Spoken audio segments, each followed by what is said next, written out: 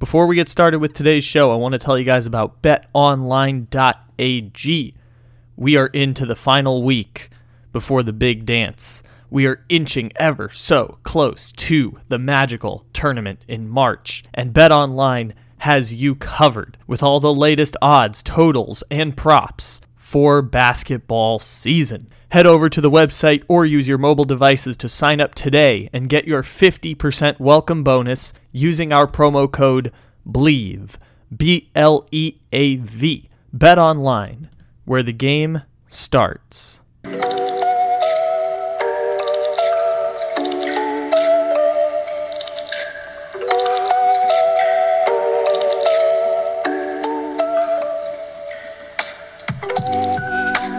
Good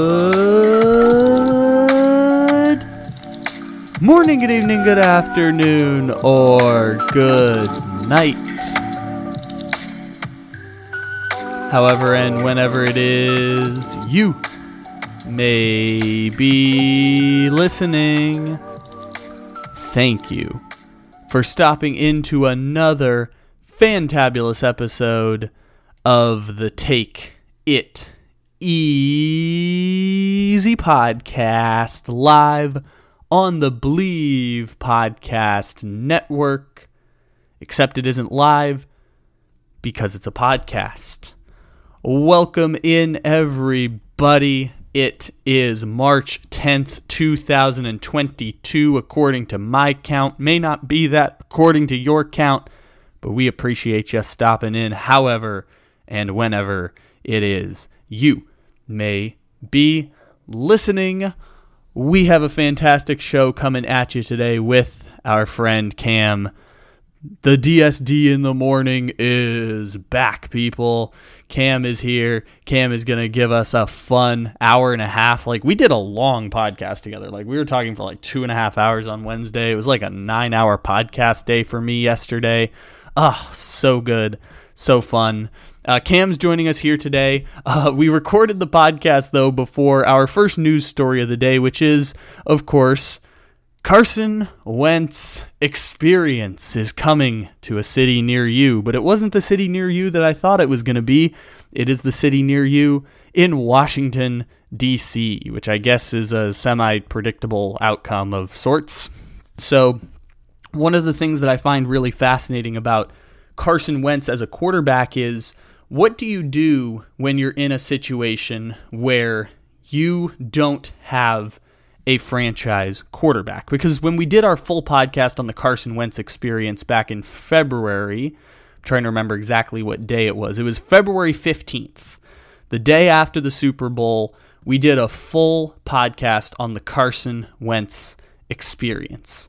And I'd ask you to refer to that podcast if you want like the most in-depth Carson Wentz analysis, because it was news back then that the Colts wanted to cut or trade Carson Wentz to save money without having any kind of suitable replacement for Carson Wentz. And now it's being told that the Indianapolis Colts are interested in pursuing Jimmy Garoppolo, who to me seems like exactly the same as Carson Wentz, and they only saved about $14 million by moving Carson Wentz before the new deadline came through. So they would have to pay a lot of money for Jimmy Garoppolo. Like, they are, in the long run, losing money to again upgrade at the quarterback position. And they gave up a first-round pick for Carson Wentz, and they're going to give up more draft capital to get Jimmy Garoppolo. Not a first-round pick. If Carson Wentz is going for 2/3, I imagine Jimmy Garoppolo will be for something similar, like, maybe a second-round pick or a couple of those picks that they just got from Washington. I assume that will be used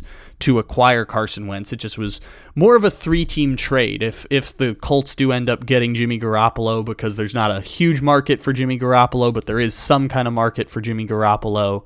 If the Colts end up making that move with the picks that they just acquired, ultimately Carson Wentz goes down as a failure for the Indianapolis Colts. But the Indianapolis Colts were destined to come up short no matter who the quarterback situation is, because they are a team that has been stuck in this purgatory that I thought the 49ers were stuck in, although the 49ers have ridiculously talented players, which is the Indianapolis Colts have a team of star caliber players, Quentin Nelson could retire tomorrow after 4 years and be a first ballot Hall of Famer. Darius Leonard is an all-pro player, and for my money, the best middle linebacker in the NFL. By the way, I'd like to say it's really funny that there was talks about like a fallout between Frank Reich and Carson Wentz, and we talked about this a little bit with Juju on the Slump Buster podcast, so maybe we'll find that audio at some point here, but the thing that I found funny was that Darius Leonard was the one guy who came to the defense of Carson Wentz, and Darius Leonard, the anti-vaxxer, is the one guy who came to the defense of Carson Wentz, the anti-vaxxer. And so it's funny that as a sociological experiment, how those two people ended up, and also a psychology experiment, those two people ended up forging possibly the tightest bond in such a way that Darius Leonard was the one person who shouted out Carson Wentz on his way out the door and was upset that the Colts now have 5 quarterbacks in 5 years running their team, and now what's going to be the 5th year with Frank Reich. And Chris Ballard's been the general manager for 6 or 7 years, but that part was already inevitable. We knew a month ago, a little less than a month ago, 4 weeks ago, that they were going to move on from Carson Wentz. What's interesting is they don't exactly have a contingency plan, and Jimmy Garoppolo makes more sense, but they view Jimmy Garoppolo as an upgrade relative to Carson Wentz, which perhaps he is. Like, I think Carson Wentz and Jimmy Garoppolo are both in quarterback purgatory, and I don't know what to do with Carson Wentz because it's just the Carson Wentz experience all the time, and playing behind a really strong offensive line made Carson Wentz look better, and I think going to Washington is going to make Carson Wentz look worse than the team he plays for now. But this is what a lot of quarterbacks are. If you're not one of the 10 to 12 quarterbacks that elevate your team, then your team is as good as you are. You play to the talent that you have around you. And I think that's what's going to end up happening with Carson Wentz experience, as he ends up going to now his 3rd team in 3 years, and he kind of burns a bridge at the end. And if you're Washington, well, shit, you simply just didn't have anything. You didn't have anything at the quarterback position. And so 1 year of Carson Wentz as a bridge option is better than drafting one of these rookies and busting out because you're setting them up in a terrible position to succeed. And by the way, we don't really think that Willis or Pickett, I called him Willis or Pickett or Matt Corral are generational changing quarterbacks. So Washington valued their 1st round pick and trading 2/3 for Carson Wentz more than they said we're going to try and figure out one of these rookies or trade for Jordan Love.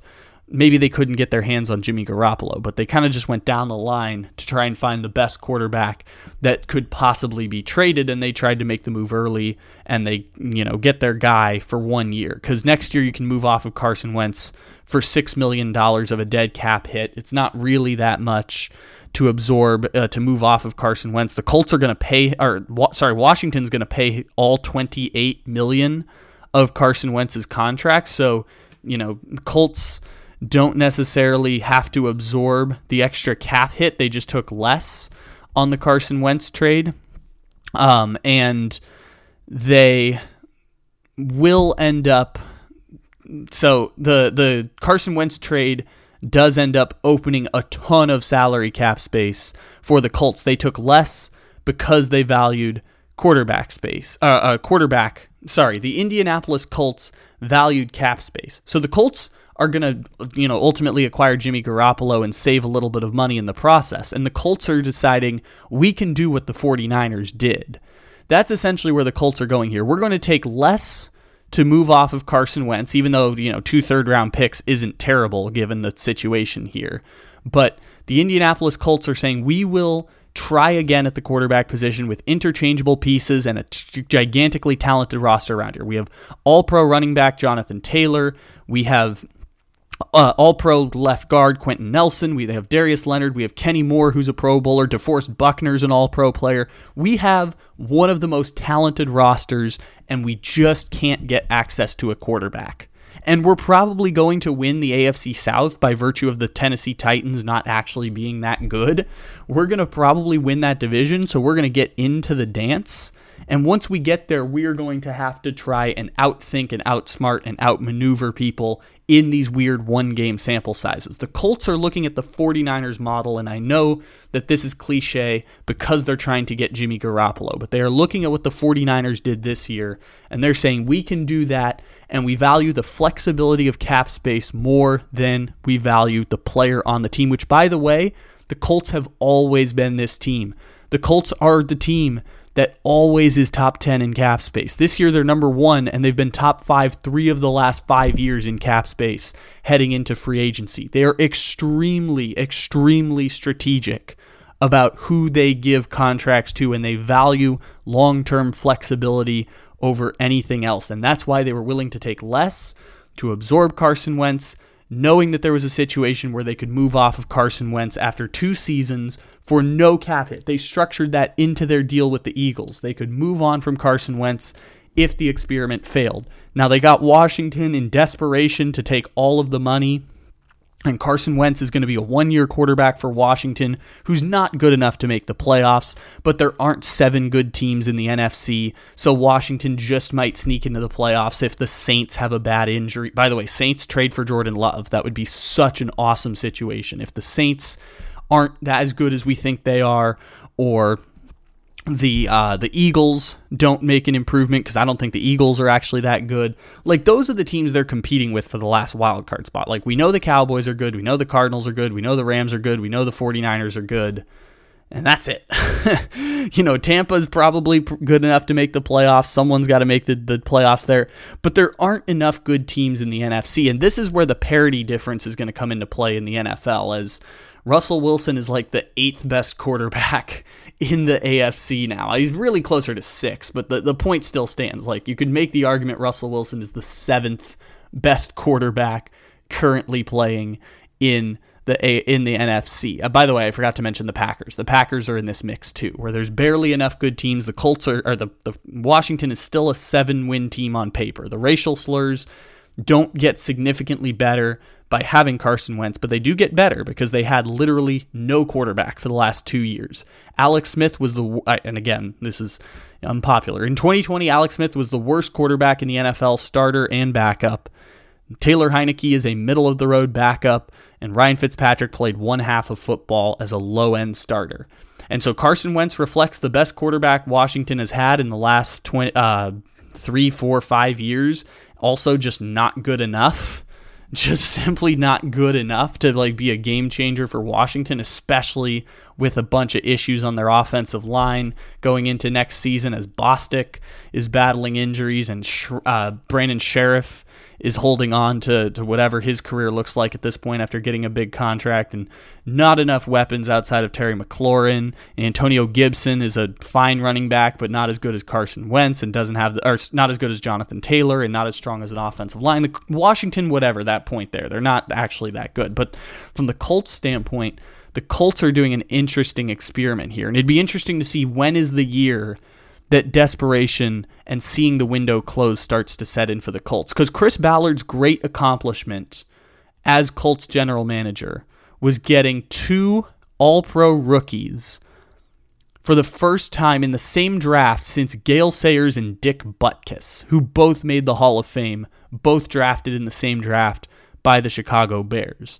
Like, getting Quentin Nelson and getting Darius Leonard changes the entire landscape of the Indianapolis Colts franchise. You get the best left guard in the NFL, and for my money, the best middle linebacker in the NFL on their rookie contracts. Now, Darius Leonard just signed a long-term extension, but the middle linebacker market is not as frugal as one might think.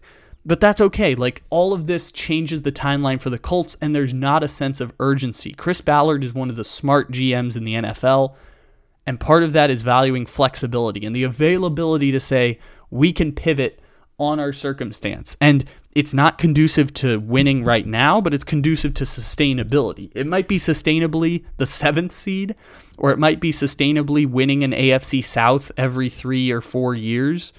But the sustainability of the situation is we are very good at we trust our talent evaluation more than other teams trust our talent evaluation. We know that we lack a quarterback position, and we fully acknowledge we do not have a quarterback. but we're going to do the best we can to try and upgrade at the quarterback position because Andrew Luck aborted what I would call a potential dynasty in Indianapolis.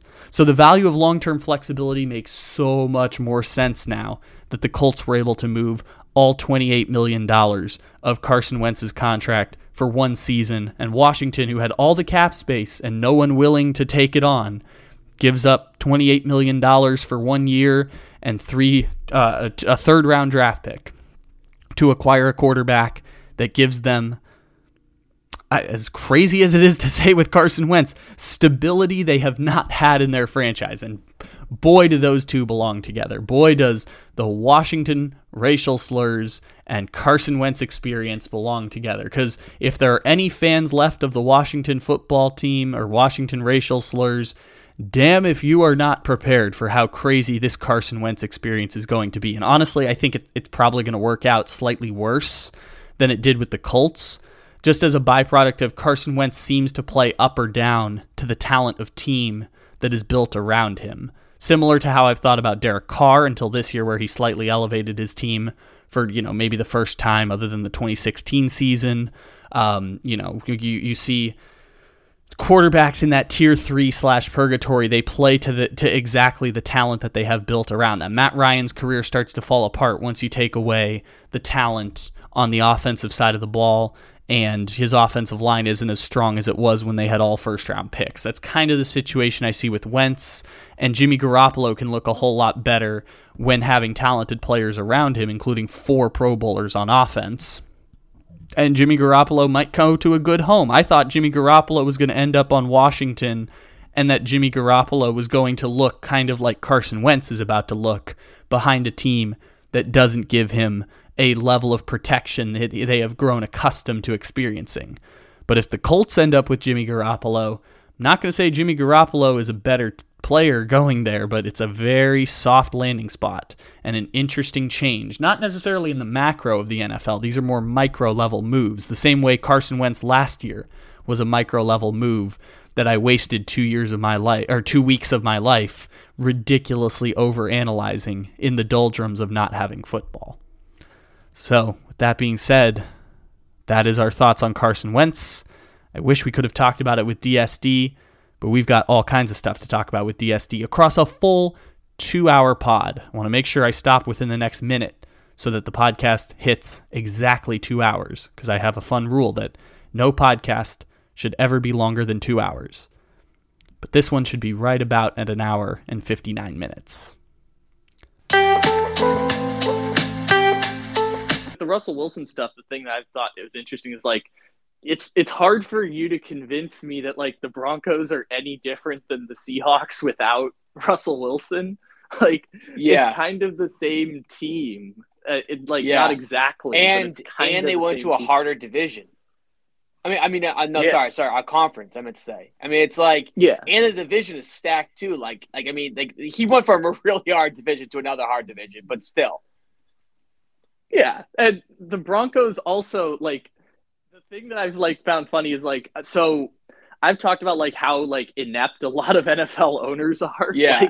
There's, 10 to 12, just really poorly run organizations in the NFL. The Lions, the Raiders, Washington, the Dolphins haven't, done shit in 20 years. Yeah. The Jets haven't done shit. The Giants haven't done shit, Yeah.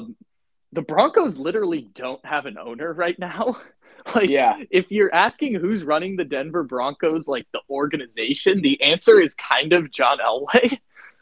John Elway's kind of the owner of the Broncos right now. Yeah, and they're trying to sell it. I'm sure it can't be a great. Yeah, no, totally. Yeah, the Broncos are a team that I've said is they went, I think it was 45 years without having without having back-to-back losing seasons.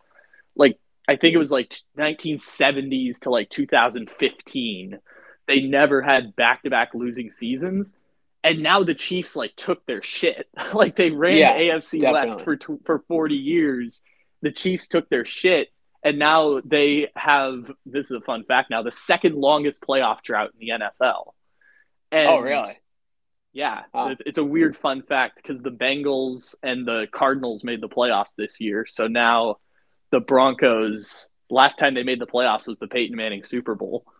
Wow. And they now only the Jets have a longer playoff drought than them, which, by the way, is probably going to like end now. Like this is the Broncos are 100% a better team than they were yesterday. Definitely. But you're right. Like they are basically like the 7th best team in the AFC or the 6th best team in the AFC. Yeah, and I'm not even trying to be like oh, the Patriots or anything, but like, you know, like the Patriots are still there, which it's not Mac Jones, it's more like just a scheme. The Ravens, exactly. The Ravens, Chiefs, Chargers are like not even that good. But they have Justin Herbert, so they're like really good. Yeah, the Chargers are like stability away from guaranteed. Like Justin Herbert's good enough where you're guaranteed to make the playoffs just because he's on your team. Yeah, like they're just if they figure anything out, they're probably better than you. The thing I said is that they are literally not the worst defensive line in the history of the NFL away from being in the playoffs. Yeah, exactly. I don't really know. Exactly why I guess he did that. It just doesn't make the best sense, in my opinion, for football perspective. It just doesn't make sense. So it makes more sense to me than like if Aaron Rodgers had gone to the Broncos. Yeah. Like the Packers are really good. No, yeah. But and also, you know, and he knows it and all that. But like, you can't even tell me that the Broncos are that much better than the Seahawks. They're like the same. No, I'd argue the Broncos are a not stable organization. Like the Denver Broncos are a poorly run organization that is perpetually mediocre and has Cleveland Browns levels of quarterbacks over the past 6 years. Yeah. They have had 14 different starting quarterbacks in the last 6 years. Yeah. And this also makes them better because they now have one of those top 15 game-changing players in the NFL. From a Broncos perspective, this makes insane amount of sense. And I think they kind of nailed it. I mean, I'm just looking from a Russell Wilson perspective. It doesn't make sense. I don't know. I just feel like it is I don't know. So from the Broncos' point, you are not going to win a Super Bowl, but you're also going to get in the mix. You're not better than the Chiefs, but it's also, I don't think there's really anything they could do to be better than the Chiefs. So you make the move 10 times out of 10. From the Russell Wilson standpoint, I guess it wasn't working with Seattle. And in fairness, Seattle, you know how I was talking about storytelling earlier? The story I told is basically the Seahawks are the Oklahoma City Thunder. They chose organizational structure over star players. They traded Paul George, they traded Russell Westbrook, where the Portland Trailblazers kept Damian Lillard as long as they could, fired the coach, fired the GM, traded CJ McCollum just recently. But they chose players over structure. Funny with that is I don't even know which one's right. I don't even know which is right or wrong. This both is just of them are kind of in a bad spot, to be honest. Yeah, but the Thunder and Blazers and Seahawks, I feel like we're all in the same place. Yeah. At, post Legion of Boom for the Seahawks. Definitely. They are all. You have a great Hall of Fame player, and that's good enough to make you relevant. You will also lose to the teams that have better players across the board than your one Russell Wilson. So the Seahawks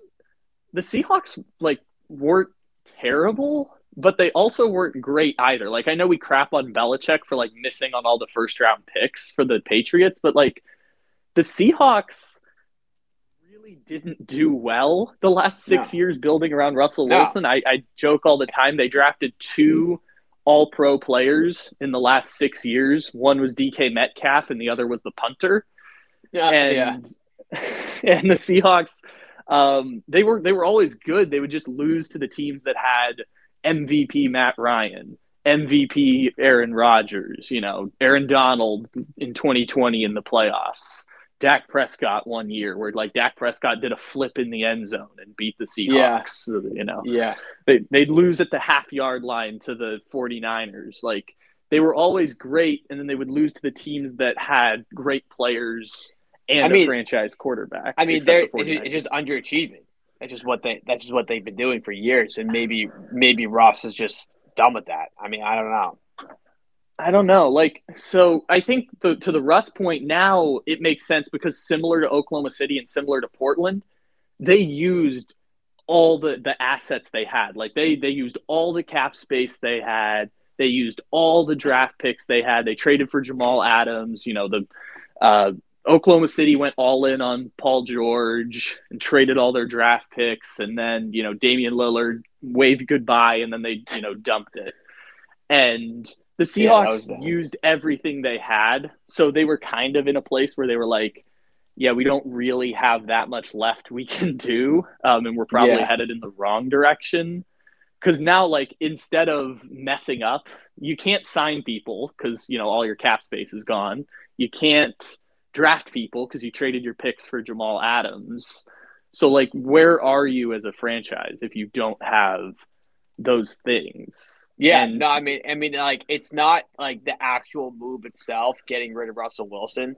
It's just like the leading up to that. It's just a poor management. Guys like Russell Wilson just don't. He literally just fell in their lap. Like, they were lucky to even get him in the first place.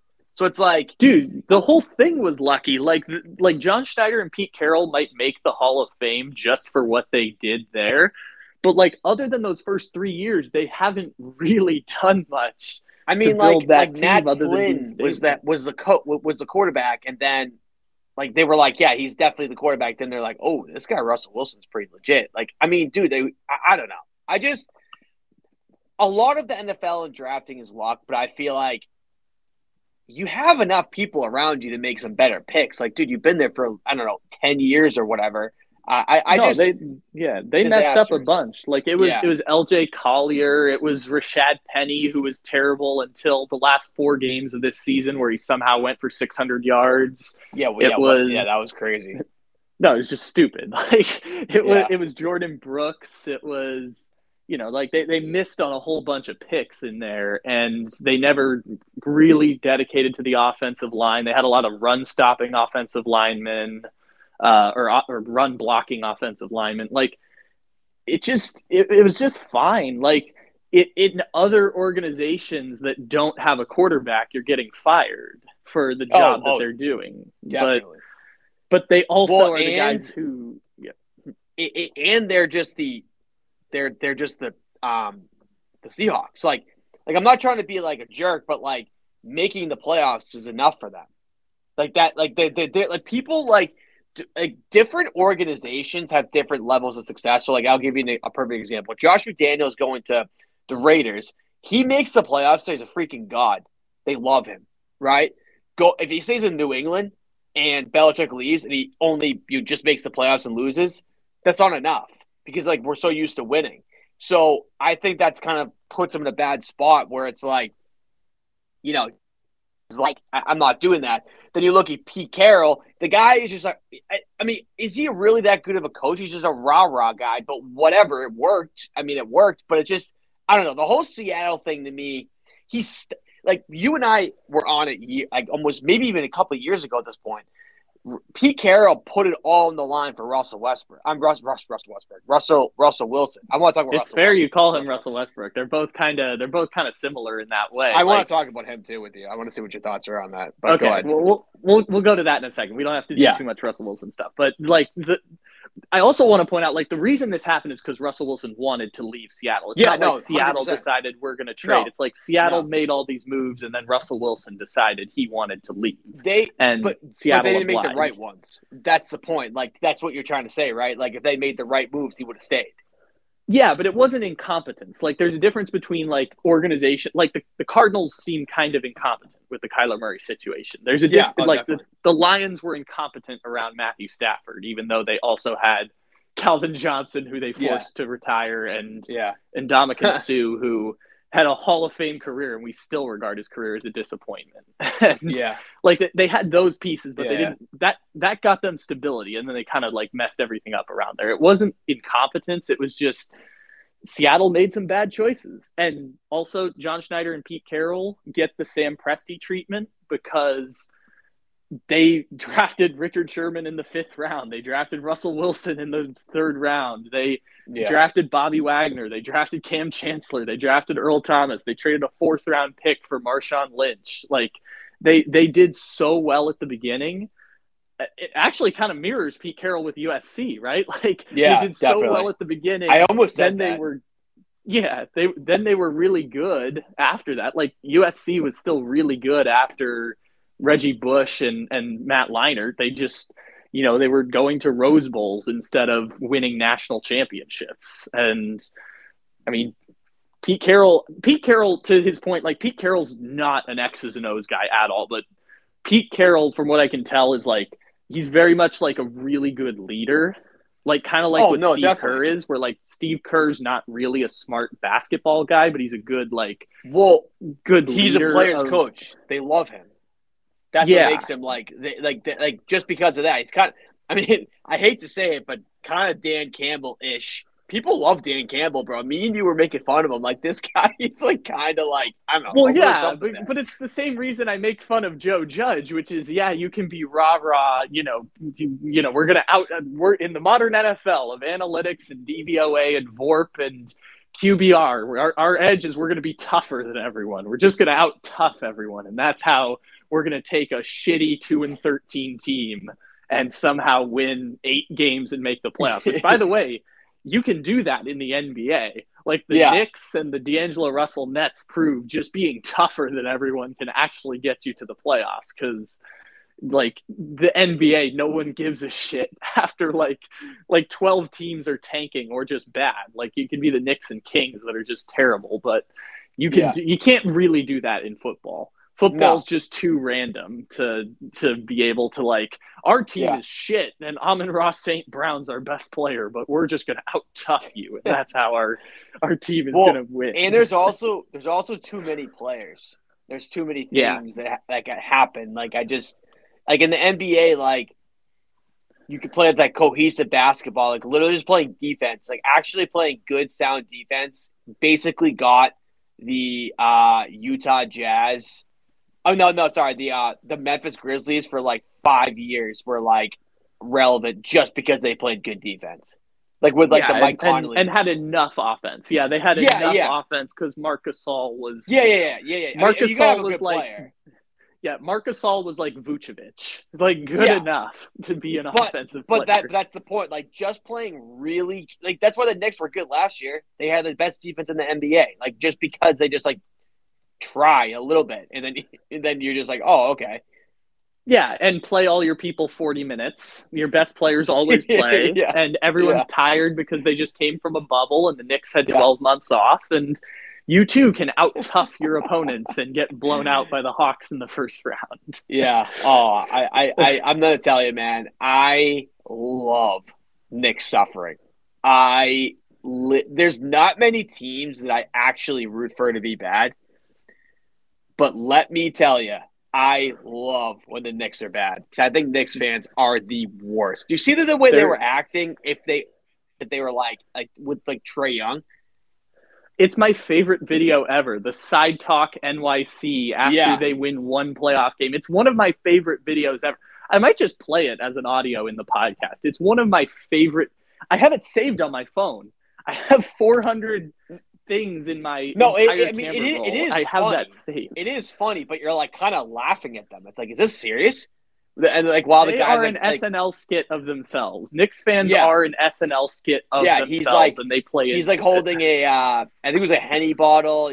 There is a guy dressed as Spider-Man drinking Henny. A guy is telling Trae Young Trae Young looks like his dad's dick. One guy just takes a shot of Henny and just screams, "We're back." Yeah, it's one of the most amazing videos ever. Yeah, they all outside the stadium just start going, "Fuck Trae Young, Trae Young." It's amazing. But it is funny. But like, I'm laughing at them. I'm like, dude, you guys are so. I mean, maybe it's because of the Celtics thing in me. I don't know. Maybe it's just like truly just because growing up, like, you just hated the Knicks and they hated you and all that. Yeah. But like, I've never seen a franchise that's while we're on the Knicks have more unreasonably good like what's the wording? They have never done anything ever. They've only won once, and they act like they're the best franchise in basketball. Like I could at least see why the Lakers, acted the way they do because they won a million times. Like I think the Lakers fans are the worst, but at least they have a hat to stand on. This is the thing I say. This is the thing I say about Lakers fans. Lakers fans are 10 years away from being the Knicks, but they have the one championship now to back them up. Like the Lakers are losers. Let's not get no, 100%. But at least they could be like, oh, our franchise is the best. LA, I agree with you. Yeah. I don't like Lakers fans either, but it's just like Knicks fans. You have never done anything. I mean, imagine if they were actually good and had competent ownership. They would be like the freaking New York Yankees. Like they would be what the Warriors are. They would be what the Warriors are right now, which is probably even more, dude. It's in New York. In New York, imagine if oh my God, dude, if they just had competent ownership. Imagine. Well, competent ownership can only get them so far because I will raise you the other team that is always in Knicks. There are two teams that are in this purgatory, which is they are the worst teams in the NBA always trying to win, which usually means they get like the 8 or 9 pick in every draft, which is my beloved adopted hometown Sacramento Kings. Both of them are in that same purgatory, but Kings fans at least acknowledge they're losers. Like Kings fans know, hey, but it's kind of it's a kind of part of being a Kings fan. You're like you're a joke. You want to make the playoffs. It's like, like you love Tyrese Halliburton. Like I like that. Don't love though. him That's anymore. Kind of he's like not there anymore. They don't have him anymore. No. Yeah. Like meaning they were No, I know what you mean, but I'm meaning like he was. They were treating him like he was freak. I mean, he was good. Like, don't get me wrong, but they were treating him as if he's like, God. And then they get Domantas Sabonis, and literally ever since he's been there, they've done the same exact thing and lose. I mean, they're cursed. But I'll tell you though, okay. I'll give you a perfect example. It's like the Bengals going to the Super Bowl this year. You can't help but root for them because they've been absolutely tortured for their entire existence, and they still lost. It's like, I don't know. What's the funny thing about that one? We did this thing before where we listed out every NFL franchise for the last 20 years. The Bengals in the AFC are actually one of the more competent organizations. Oh yeah, but that's kind of funny. yeah. But that owner's the worst. What's his name? Mike Smith. Mike Brown. Mike Brown. It's Paul Brown's grandson, I think. Yeah. Son, that's the problem. Like that. Whenever it's like the hand-me-downs, they're always terrible. Dude, that was something that was pointed out when the whole Brian Flores lawsuit stuff was coming. Do you know the average tenure of an NFL owner? Like how long they're in the position? No, I have no idea. I'm actually wicked interested in hearing this. So the average coach has a tenure of about 3 years. The average GM has a tenure of 6 to 7. The average owner has a tenure of 38 years. That is not surprising to me at all. But it's like also kind of like I am actually kind of surprised that it's not more. When do you ever see owners like flipping teams? And it happens like once every 10 years, maybe. But they usually get purchased by old white guys or like white guys in their 50s, like Steve Cohen, and then they only have 38 years of life, and then they die and they pass it on to their children. Yeah, no, exactly. But at least like the old white guys that buy them, it's actually their money, not like so the only one where I'm like, I mean, this is me fan, so I'm like, obviously like very, but I think once Robert Kraft passes away, Jonathan Kraft is actually like in the business. He's not just like some like, here you go. It's like almost like a king when they die. He's not Cal McNair, who again, I love telling this story now that check out my Houston Texans podcast now, but Cal McNair, his first job as the Texans owner, he's the son of the Texans owner who just died, and now he runs the team. His first job was like a position assistant to the owner. He literally sat in his office and just played video games. Yeah, that was his first job with the Texans. Like Jonathan Kraft, like people don't realize this. I think he already runs the Patriots. Like he already is like running it, but like Kraft, Robert is still involved, but like semi-retired. So that But that's But Bob Kraft is also a hands-off guy. Like Bob Kraft, yeah. as much as Bob Kraft likes to, the Patriots book is really interesting. But as much as he wanted credit, as much as he likes being that guy, he wants it. He knows he's obsessed with that. Actually, I think it's actually kind of a problem, to be honest. He knows the best run organization is one where he's not involved in personnel decisions. Now, the only time he intervened was Tom Brady, and that alienated him with Belichick. But still, it was not as bad as some other teams are, where Dan Snyder's flying in off of his yacht and forcing the team to draft Dwayne Haskins while Jay Gruden is locked out of the war room. That's a real thing that happened. Also, Jack Del Rio, when he was with the Jaguars, they drafted Blake Bortles while he was in the cafeteria. There are amazing stories about owners having moves. Yeah, but then there was also another one when this is one of my favorite stories, when the Cleveland Browns tried to trade for A.J. McCarron, but they didn't get traded in time, so they couldn't get him. It was at the trade deadline. It's it's just how. How does that? It's by the way, right before that, they offered a first-round pick for Jimmy Garoppolo, which, by the way, would have been a top 15 I'm actually pick in pretty the sure draft. It was 2, bro. I think it was 2. Dude, and Belichick was like, "Nah, I'm good. I'm going to send him to a good home." Then he sends him to the 49ers for a second-round pick. People in New England still talk about that. You absolutely effed that up. I mean, I don't know how great that first-round pick would have turned into. But it's still a first-round pick. It's still a first-round pick. He took less. Yes, he actively took less to put Jimmy Garoppolo in a good place because Belichick – by the way, he might have been right. They thought that Garoppolo could be a top 10 quarterback in the NFL. Well, they definitely put him in the right spot. I mean, he went to Super Bowl with him. Whether you think he's the guy or not, that's another conversation. No, yeah. Now Jimmy Garoppolo's over the hill. Jimmy Garoppolo does not get better from here. But at his best, Jimmy Garoppolo was 14, 15. It's not. But I'll tell you though. I think if he comes to the Patriots, say if he does, which that ship has sailed.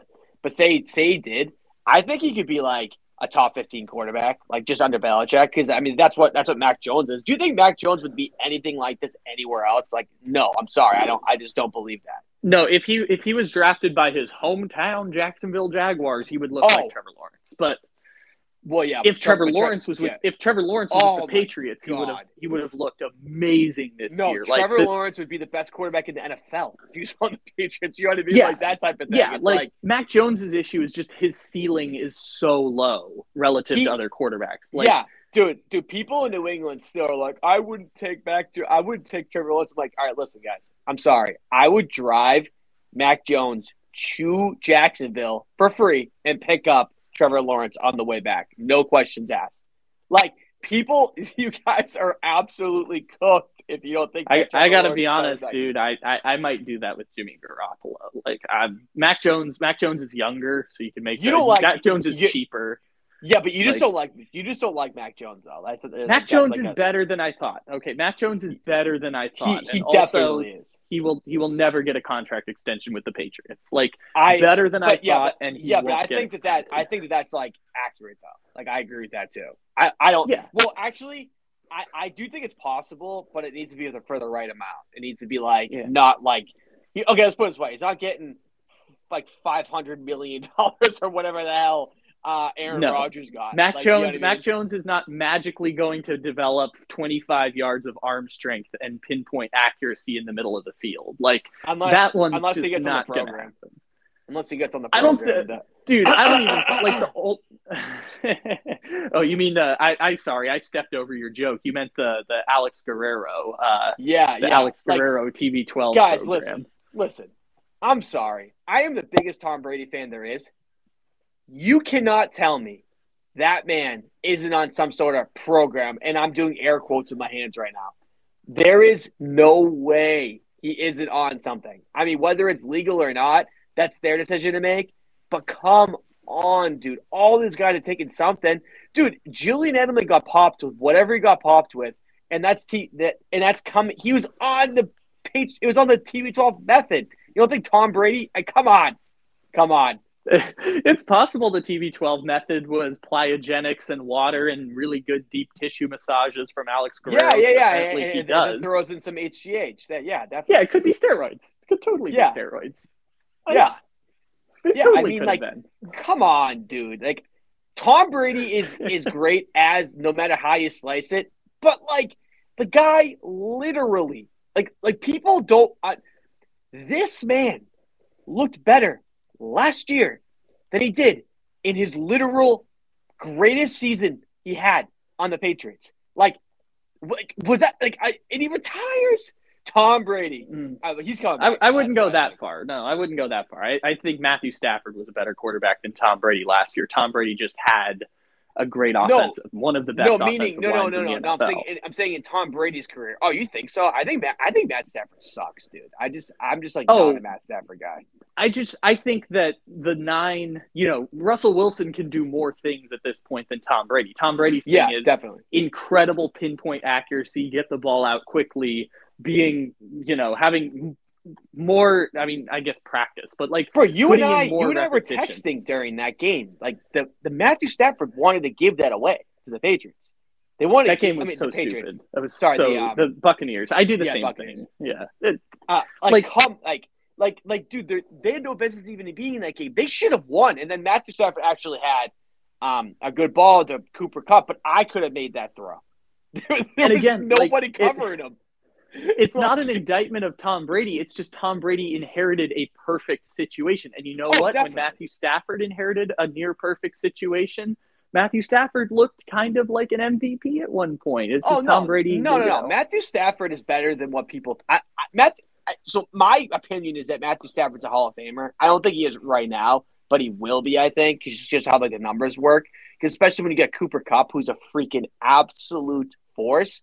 I just think that people like misunderstand that like the Rams like tried to give that game away. And like I'm not saying that like they're a bad team or anything like that, but like I just want people to remember like that was really ridiculous. There were 6 incredibly stupid plays. I'm trying to remember them off the top of my head. So I can't remember either, but it was Falcons. Cam Akers fumbled right before half. Cam Akers scores that touchdown. They score 34 points right there. It's fine. Or if he doesn't fumble, they kick a field goal. They have 30 points instead of 27. So it was that. Cooper Kupp fumbled a ball that got picked up. The strip sack and the snap that went immediately right behind Stafford. And Stafford was like waddling to the ball. And Joe Tryon, I think, was like dead sprint and beat Stafford. Stafford had a 10-yard head start running 25 yards and got beat by Joe Tryon trying to go get that ball. Cam Akers fumbled again when they just needed a first down to run out the clock. Jalen Ramsey got burned by Mike Evans on a 50-yard, just straight burned on a 50-yard touchdown by Mike Evans. My favorite part about that actually was that when Tom Brady announced his retirement, Jalen Ramsey's like, I just realized that that the last touchdown of Tom Brady's career was on me. Yeah, people were like, I saw people being like, Tom Brady couldn't possibly end like that. Like, that can't be the end of Tom Brady. I'm like, Tom Brady's end in New England was a pick 6 against the Titans and Mike Vrabel's penis. Like, it can end however it ends. That was so bad. That's when we met. Like, literally after that game, I'm pretty sure you were running around because you saw me. I'm like, are you a Titans fan? I'm like, this guy. Nope. I just lived in a dorm, so if I had to do a celebration video, I had to go run outside at the time. The Mike Vrabel win there. Like, the other one I forgot is Matt Gay, Pro Bowl kicker, 47-yard kick, just 3 yards short on a 47-yard kick. Like, when is a 47-yard kick ever short? Usually I've never seen someone. Right. I don't think I've ever seen that. Like, it's like, dude, these guys kick it from 60. Like, and they have enough juice. Like when do you maybe fine. 50 plus, I could see it being short. You know what I mean? I guess. Yeah. But usually it's left or right. It's never 5 yards that's what I was short. Thinking because they're trying to put enough on it. It's never 5 yards short. Yeah, that's actually funny. They just needed one thing. The same thing happened to the Chiefs. They just needed one thing to not go catastrophically wrong, and they would have won. That is really, oh my God, I didn't even think of that. That is funny because it's just one thing. One thing. Like, one of those 7 incredibly stupid. Same thing with the Packers. If if Jimmy That's Garoppolo hilarious. threw that interception, if Aaron Jones catches a ball 4 inches to his right, none of this happens because the Packers don't fumble the ball at the end of the half, or you get a blocked field goal and a blocked punt. In the blocked punt for touchdown and blocked field. When has that ever happened in the same football game? Like, all of it. Okay, we can do this all the way through. Do you want to talk about the NBA? Yes. This is just evolving into bleep Tom Brady and Tom Brady just doing stupid shit. By the way, he's probably going to come back, isn't he? That's 100%, dude. Come on, dude. Like, okay. I really quick on this. I think that it is a foregone conclusion that he's coming back, because there is no way in my mind that Bill Belichick. I keep doing that. Bruce Arians and Tom Brady didn't have Griff at the end. I'm sorry. No. You're wrong if you don't believe that. And, like, everyone's like, well, yeah, Bruce Arians came out and said that, they're okay. I'm like, what do you think he's going to say? Obviously, Pete Carroll said at the scouting combine they're not trading Russell Wilson. Yeah, literally like 2 weeks before the Wizards traded John Wall, they're like, yeah, no, we're not trading John Wall, and they traded it. I mean, like, the Raptors don't called DeMar DeRozan and said he was going to be there, and they got a Kawhi Leonard trade, and they traded him 4 days later. Like, yeah, I just don't. That's exactly what I'm saying. It's part of business, and it is what it is. But don't tell me that it's not true. I am telling you that there was an issue there, real issue, and I think that Brady really wanted to leave for whatever reason, like whatever happened. Also their team kind of is going to suck next year. Yeah, but this is the thing that's interesting about that. Like, Tampa is going to lose a bunch of people because they're in the same cap hell that the Saints were in last year of trying to navigate that. Like, someone is going to have to leave. It might not be the whole team, but someone is not going to be able to stay. I don't understand how they franchise tag Chris Godwin. I guess they get the money back from Brady, but I don't know how they're franchise tagging Godwin 2 years in a row. But the Bucks are in that purgatory. But, like, Tom Brady, like, quiet as it was, he got like a ready-made situation to win with the Bucks. No, definitely. Brought Gronk and brought Antonio Brown with him to make it like even better. Like, I don't know. Yeah, I don't. Where is Tom Brady going to go? That's a better situation. I know people are throwing out the 49ers. I'm like, why would the 49ers want that? Like, I agree with that from that perspective. Like, if you start talking like that, why would the 49ers want that? But the 49ers would be like, if they had Tom Brady last year to go in the Super Bowl, I think. Yes, that is true. But that would just be acknowledging that Trey Lance was a mistake. And I'm looking at that like, don't you want to at least find out? Like, if the dude is special? If you're looking at it from that perspective, I can see why you say that. But, like, I mean, said last year, if Trey Lance had been playing instead of Jimmy Garoppolo, they might have won the Super Bowl. Like, I don't know what Trey Lance is going to be, but I know what Jimmy Garoppolo is. Well, they're all freaking saying that he's not ready to be quarterback yet or something. Like, with Trey Lance. Why did you do that then? Like, I don't understand. Like, it feels like now it was like a spur of the moment thing, because now it's like they're in on Aaron Rodgers, they're in on Tom Brady, they're keeping Jimmy Garoppolo. I'm like, did you just do it to do it last year? Like, you just did it because you could? Yeah, and that's why it's like a whole – well, so locally in Boston, there was a lot of reports saying that Brady was going to go to the 49ers before the Tampa, right? They were like it was like a done deal. It was reported, right? It was reported you're sticking with that mother effer was Jimmy Garoppolo. Yeah, like, I think that was reported.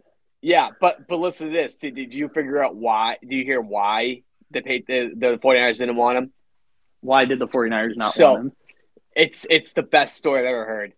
So apparently Kyle Shanahan, who's a complete hardo, by the way, who's a good coach, but he's a complete hardo, was in a like one-on-one setting with Brady, going over plays, and was like asking him situational football. And Brady said something about it, and Shanahan was like, "No, that's not the right move." And then Brady was like, "Do you think the right move is what you did?" And he listed off all the things he did against the Falcons. And then And then Kyle Shanahan just walked out and was like, "We're not signing him." That's actually what happened. Dude, you gotta be kidding me. Well, so I don't know how accurate that is because just like I mean, like the guy that it's Boston Sports Radio. Some of it you have to take with a grain of salt. But, you know, there's some but the guy that said it does have plugs. Like he was like when he said stuff like this, like the joke is like, oh, his iPhone is ringing. That's what they say, and he like whenever he says that, like, oh, this is like an informed take, he usually gets it right. It's actually kind of ridiculous. He like, So like you said, take it with a grain of salt, but it's still like so good that you want to believe. It's not just the guy who called into a Washington sports radio station to say he saw Ryan Fitzpatrick at a water park when he injured his hip. Yeah, or at like the airport or something like that. Like it's not like that. Although there is a funny story about that where some guy called into the Le Batard show a long time ago. It was like, hey, I work as a nightclub guy. Like the Miami Heat are about to trade for Shaq, and they laughed him out the room. And then like an hour later, Shaq was traded to the university or to the Miami Heat. That's hilarious. But and Le Batard was like, damn, that guy was right. Yeah, they're like, oh snap! What that? Like the person at the, I think it was a liquor store who broke the Patrick Mahomes signing the contract extension news because, someone with the Chiefs came in and bought like champagne or something to celebrate the Mahomes extension. That was a story like 2 years ago or something. Some lady at the bar or lady at the liquor store broke the news that Patrick Mahomes is signing an extension. But yeah, so all right, the NBA really quick. Hit on your points there. Yes. Go for it. I want to hear what your thoughts are on Russell Westbrook because I'll give you my thoughts really quick. I do think that the Lakers ruined him. I think that just the pressure of being there is definitely true. I think that's legit. And I think all the like nonsense that goes on behind the scenes with them is obvious. It's just what happens with the Lakers, that they're like a freaking zoo over there. You know, whatever. Yeah, Lakers are not a well-run organization. For people who are catching up on the last 12 years of NBA basketball, the Lakers had more losses in the 2010s decade than any team in the NBA. That includes the year they won the championship. The Knicks were second worst. The 76ers, who did tanking for 5 years, had a better record than the Lakers during the 2010s. The Lakers have been very bad for about 12 years, which is why I say Lakers fans have forgotten how to win, because it's been a long time since they had consistent winning. I know they won the bubble championship, but but it's a bubble championship. I mean, let's no, they got that year, and then missed the playoffs, lost in the first round, and they don't take down championships. Cluster. They don't take down championships, but I mean, we know, like. Let me put it this way. Can you think of any team in your lifetime in the NBA who won a championship and never got back to even a conference finals? Like, even those Pistons teams, the 2004 Pistons, which people call like a one-off championship, they went to the finals. Yeah, they went to the finals in 2005, went to the conference finals in 2006, went to the conference finals in 2007. Like, they were still good even if they never got back to the championship. Like, they were competitive. The one people threw out was Toronto, but even Toronto made the conference championship in 2016, second round. You know, they were good before that. The 2006 Miami Heat, they won the championship first year with Shaq and D Wade, then lost in the first round, missed the playoffs, Shaq traded, and then they were kind of first round exit until LeBron got there. But no one does it like the Lakers. It's never we win a championship because Giannis got hurt and because the Clippers choked. We win a championship and then we're just terrible. We're mediocre the rest of the way. Did you want the Russell Westbrook part of that, or is there anything you wanted to add on Russell Westbrook? I just think that it's okay, so there's a two-parter. I really think that Russell Westbrook needs to play better. I think it's obvious he's been really bad. But people make it sound like this guy is not trying or anything. The guy is that the definition of heart. And the Lakers are so known to do this. Every year they find a scapegoat, and it happens every year. Danny Green, KCP. It was KCP until KCP. KCP became super, third best player on a champion team. Yeah, Dennis yeah, Schroeder. like he turns into like they turn into like a meme almost, and Mhm. that's a Lakers problem. That's not his problem, and that's what Lakers do. They make a scapegoat, and that pisses me off because it's like I'm not even Russell Westbrook's fan. I just think it's like just BS. It's like then it's like it's obvious. So Russell Westbrook, here's the situation I have there. The Lakers were not right to trade for him in the first place, but at the time it was the right move because almost always in the NBA, if you can trade a top 40 player in the NBA in exchange for not a top 40 player in the NBA, your team is usually getting better. Now, lo and behold, Russell Westbrook probably isn't a top 40 player in the NBA anymore. Yeah, but at the time, Russell Westbrook was. Yeah, he almost averaged a triple-double, and the Wizards made the play-in round last year. But in fairness, I think that he's a lot better than what he's been playing. If he goes to another team, say he goes to the Magic, I just hate the Lakers. But go ahead. I think that sums it up well. That sums it up well. You just hate the Lakers. I just don't like how they treat everybody. They think they're better than you. I as a basketball perspective, I have no problem with them. Just I don't like the fans. They're treating Westbrook stinks now. He does. But they're making the guy a scapegoat. I mean, there's many more issues. What's going on with Anthony Davis? You know what I mean? Lakers fans will file it under caring, but that's how sports fans file bullying all the time. Is we care more than you? It's no, you're just a dick. But there's a difference between being making fun of Westbrook for missing a shot than when it turns into more than that. Yeah, no, NBA fans are especially this way too because it's a whole lot of white people with a whole lot of black athletes, and sometimes you saw that. Did you see the video yesterday at the conference championship tournament of a mini Malice at the Palace situation? Oh yeah, that happened. It's that situation over where people do get an excuse in the NBA specifically and basketball to be assholes to people because you're kind of removed from it in football. You're removed from the players themselves a bit, and baseball, I don't know what the deal is with baseball, but basketball seems to be the sport where people dump popcorn on Russell Westbrook and spit on Trae Young and do all that stuff. And yeah, the Westbrook part, the Lakers were smart to not dump him when they did. Just ride it out is your best bet. It won't work out either way. But riding it out with the team you have was the best move. I'm shocked that they're not better. I still think they're going to make the first round of the playoffs as long as they have two of LeBron James, Anthony Davis, and Russell Westbrook. Well, yeah, but it's more of an Anthony Davis issue. Where the hell has this guy been? He's had a cataclysmic amount of injuries. Is the story with Anthony Davis. But that's what I'm trying to say. How is it Russell Westbrook's fault? It's I don't know. They just because Russell Westbrook's the one playing. Because Russell Westbrook's the one playing every night, and you're not going to crap on LeBron James. Which is bothering me in itself. I have no problem with you tell me LeBron's the GOAT because I think it's an obvious conversation. You and I have done this a lot, but it doesn't. He's still not above criticism. Yeah. This is the other interesting part is now that LeBron is no longer one of the best, two players in the NBA.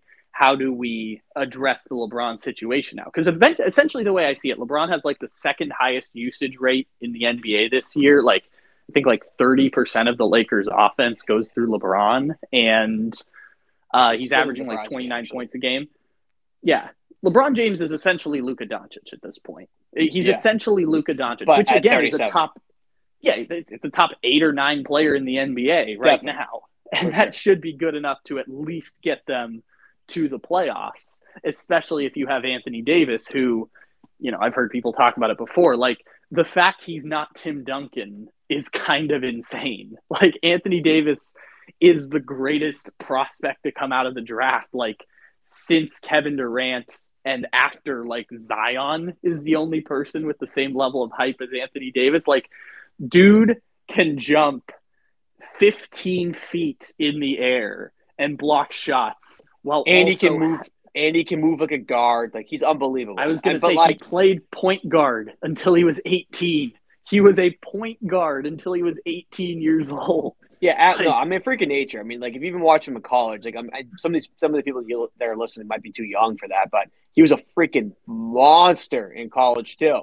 I was like, This guy is unbelievable. But he can't. And won a national championship almost single-handedly at Kentucky. Like, almost single-handedly won the national championship. Yeah, literally. Was that Julius Randle? Was that on that team, or was that later? I can't remember. Julius Randle was later. So Julius Randle and there's a couple people on that team. I can't remember who it was. Yeah, though. There was someone else. There was also the perfect team for Kentucky in 2015. Was that Cat? That like went to the Final Four. So that one was Cat. Yeah. Cat didn't even start on that team. Cat was off the bench because Willie Cauley-Stein started on that team. Yeah. They had Devin Booker. And those twins. The Harrison twins. Yeah. Trey Lyles, I think, was on that team. Trey Lyles was good in college. Really good in college. Yeah, Trey Lyles was a first-round pick. I think he was also the guy traded for Donovan Mitchell. But, the Nuggets done messed that one up. But the Nuggets, that's a fun fact, by the way. The Nuggets traded the picks that became Rudy Gobert and Donovan Mitchell. But then they just literally fell on maybe the best basketball player, Giannis, of the last 10 years. Yeah. So I think that with that being said, I think that they get a pass just because they literally just fell on the guy. Yeah. To the Westbrook part, like, Westbrook, not necessarily like his fault exactly. Like, the Lakers should be better than this. The Lakers should be at least, like, even if you take away Anthony Davis, they should be at least as good as, like, I don't know, the Minnesota Timberwolves, but regular season doesn't matter. But I'm not saying this to you more in general. Why is that always Russell Westbrook's fault? I think that's just the internet. I think that's just toxic internet brain. Like, I think the internet just does so much Russell Westbrook slander that, like, here's the thing, dude. People don't realize this. It's just like the reason why he's playing bad is because of you, those people. It's in his brain. He'll tell you it doesn't bother him, but he's lying. He just doesn't want to give into it. He's lying. It's bad. He probably can't even, like, get out of his head. He can't even freaking post anything without getting Westbrook. Well, I'll tell you this. I got a comment about this all day, and it actually kind of pissed me off. They were like, so I posted something about Westbrook being like, guys, like, you gotta, like, chill with us, basically. And they're like, you're pretending like you didn't make fun of Westbrook before. I'm like, dude, that's the difference between me and you. There's a line. I don't cross that line. I mess around with him for missing a shot or whatever, calling him I post other people calling him this Westbrook. is just straight bullying. No, the internet is just straight bullying. That's it. And I'm not bullying him. Like, and when you watch my videos, you can tell me I don't bully people. I just go, oh my God, this is brutal. Why would he? I'm almost reporting on it. Like, don't lump me in with these absolute D-bags that want to, like, literally ruin people. Like, I don't play that game. I'm sorry. Dude, they did it to Ben Simmons. They ruined Ben Simmons. That's why Ben Simmons is the way he is, and people don't realize that. I mean, Ben Simmons, even though is a complete softie too, but that's the same. But Ben Simmons clearly has a mental crutch because he literally can't shoot the basketball. Like, something in his mind says, I don't want to be embarrassed from shooting a basketball because people have always made fun of me for how I shoot the basketball. And after he passed up the ball at the end, like, that was it. Like, that was the internet, just because, again, we can all see it. You threw the ball away right under the basket in a game 7 that you had no business losing. Like, the 76ers, 1 in 778 chance that they blow the 24-point lead in game 4 to the Hawks and the 20-point lead in game 7 to the Hawks. Like, no business being in that series. And can I add this? It makes it even worse, I think, for how bad the Hawks are now. The Hawks had no business being there. It proves even more how freaking lucky they were. I mean, Trae Young definitely came on the scene, and I think that was, like, the most biggest development from that. But, like, no. The Hawks suck. The Hawks added literally no one this offseason, and now they're the 10th seed. They changed their roster not at all from last season, and now they're a 10th seed. I think literally the only thing they did was just didn't re-sign Tony Snell. That's literally it. Yeah, whatever. No. Yeah, It's adding no, to your yeah. point. It's literally that like a wasn't. bench. Go Yeah, ahead. that was exactly what I was saying there. Is like, yeah, Yeah. the core of the team is exactly the same. It's just a bunch of role players, Trae Young, and players who usually get traded for a second best player better than Trae Young. Like Yeah. John Collins is a player you trade to get a player better than John Collins. Even though I like their players, like I like Bogdanovich, I really do, and I like Kevin Herter, but like it was the Celtics' problem. And I did that on purpose. I want to talk about the Celtics too. They had a problem for years where they like didn't have a clear 1-2. They have that now. Now it's like, where do they go from there? That's the next question. But yeah, complete gag, and they deserve to. But the internet just destroyed Ben Simmons, and Only Ben Simmons. And when Joel Embiid and Doc Rivers threw him out to the Wolves, he's like, "Oh no! Like you guys are supposed to be there through thick and thin. This is not what I thought it was." Yeah. Like, and they obviously like that's another thing too. Like, I think Doc Rivers might be one of the most overrated coaches in the NBA today. He literally has done nothing. He just goes to teams and every team he goes on chokes. But the only success he's had is on the Celtics, and that team underachieved. Yep. Like I mean, like I'm sorry, they did. They should have won way more, and I think Doc Rivers has a lot to do with that. Yeah, you win one championship, and most of the time your name is in the books and the repertoire because there just aren't enough good NBA coaches. Like, I don't know if you saw that NBA 75 thing they did, but like there were not 15 great coaches in the history of the NBA. Yeah, like that's crazy. It's just there's such a shortage of coaches in the NBA that if one of them you can win a championship, all of a sudden everyone's like, "Yep, that guy, we'll take that guy because we've seen him do it before. We know he's at least stable. Like he didn't tank a situation to blow it up. Like, like what's his name? Mike Malone. Like Mike Malone in Denver. He spent 2 years with the Kings and got fired. And now, like, I would regard him as one of those coaches like Carlisle, where it's like, I've seen you be successful even without the great players. Like, I've seen the build up and the come up of Denver. Like, Malone should be getting. Wait, it was the Kings, right? It was at the Kings, you said, right? He was with the Kings, but he got fired pretty quickly with the Kings. But like, he was one of these reject but it's coaches. The Kings, though. It's the Kings. Yeah. I mean, like you and I agree with that. It's like, what do you want them? It's the same exact thing. Phil Jackson, arguably one of the greatest coaches of all time. Well, I think he had a legit system. I think he was fine. I think he was great. Probably best coach of all time. He had Michael Jordan and Kobe Bryant. Bill Belichick, I'm switching sports here, but it's the same thing. Has Tom Brady. Yeah. You need the good players to be a good fully coach. Admits that too. Bill Belichick fully admits that. He's like, I can only do so much without great players. Like, this year was a perfect example. They were we don't have a star player. We are a unit. We are the Patriot way. They got bum rushed by the Buffalo Bills in the playoffs. Bum rushed by the Bills, and that's how it changes. That's how generations shift, and that's how you fade out of relevance. Yeah, we were cute. Yeah, we were that cute. We were like the Bengals before the Bengals were good. Like when they they would go to like undefeated. Oh, this team's legit, and then the Patriots would completely wipe them off the board. That's what we did. You guys were Tim Tebow.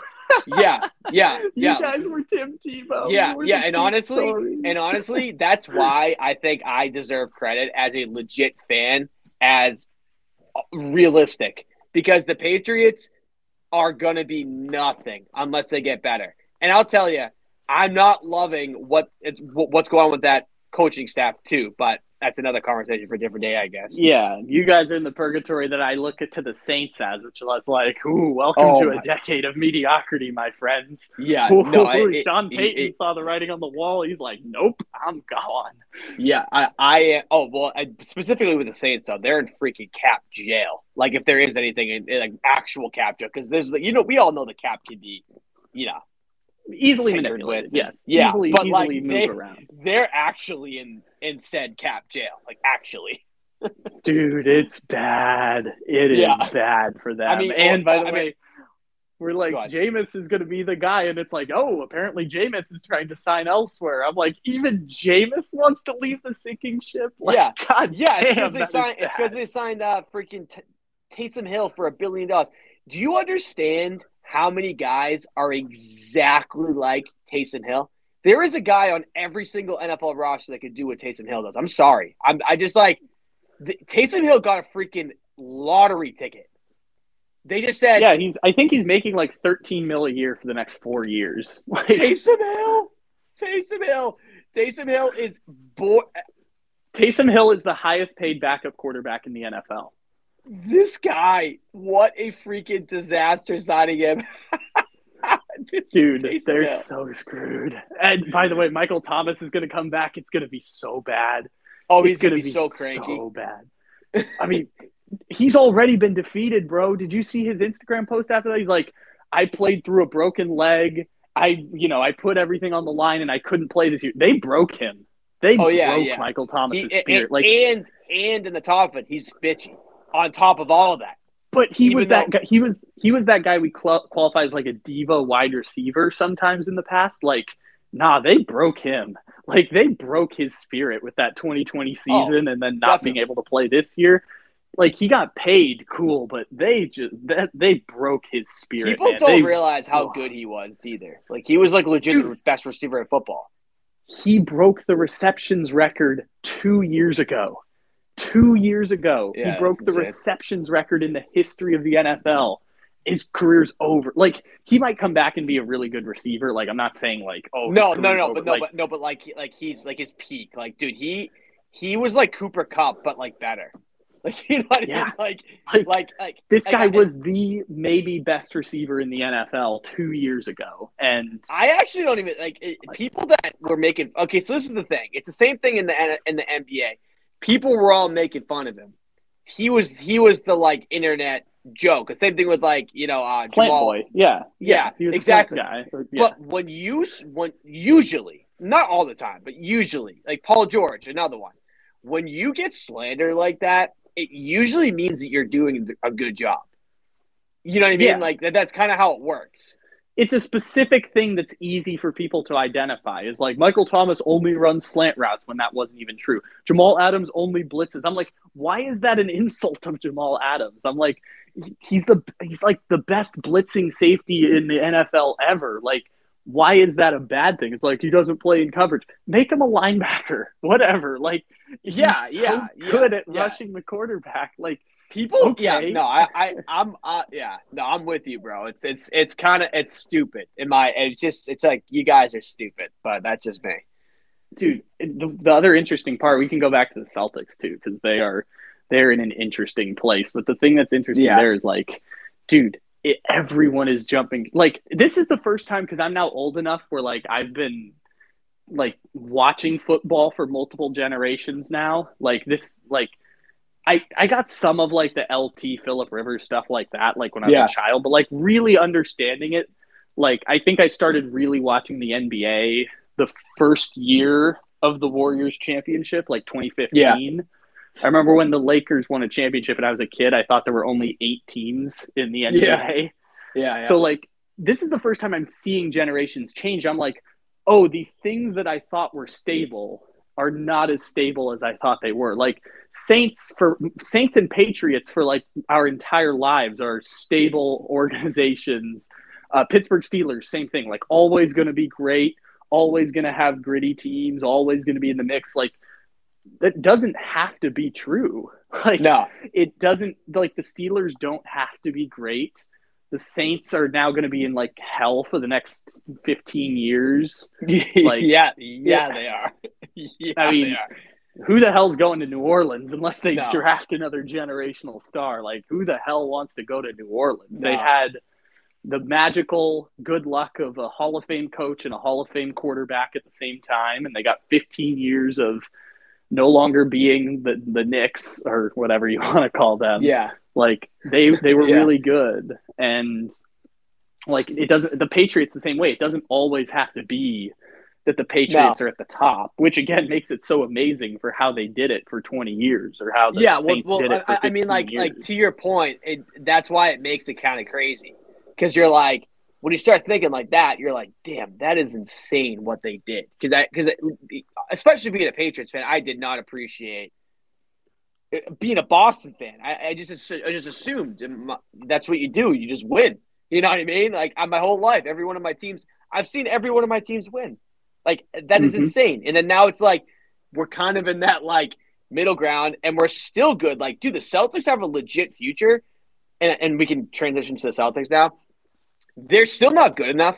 They're not winning anything with this current team. They're just everyone's like hyping them up, but Jason Tatum actually has top 5 potential. I think like not right now, maybe in a couple of years, but Jaylen Brown, top 15 player if he get like that same type of thing. If he has potential, they have a good team, but I just worry about their ceiling. And I feel like this year is the closest we've seen to their ceiling, I think.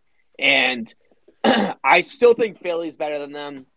I still think the Brooklyn's better than them at, like if they Miami, Milwaukee. Yeah. See, Miami's a toss up for me, but I hear you though. I feel like Miami is like we're on par with them. And I also think Milwaukee is way better. I think.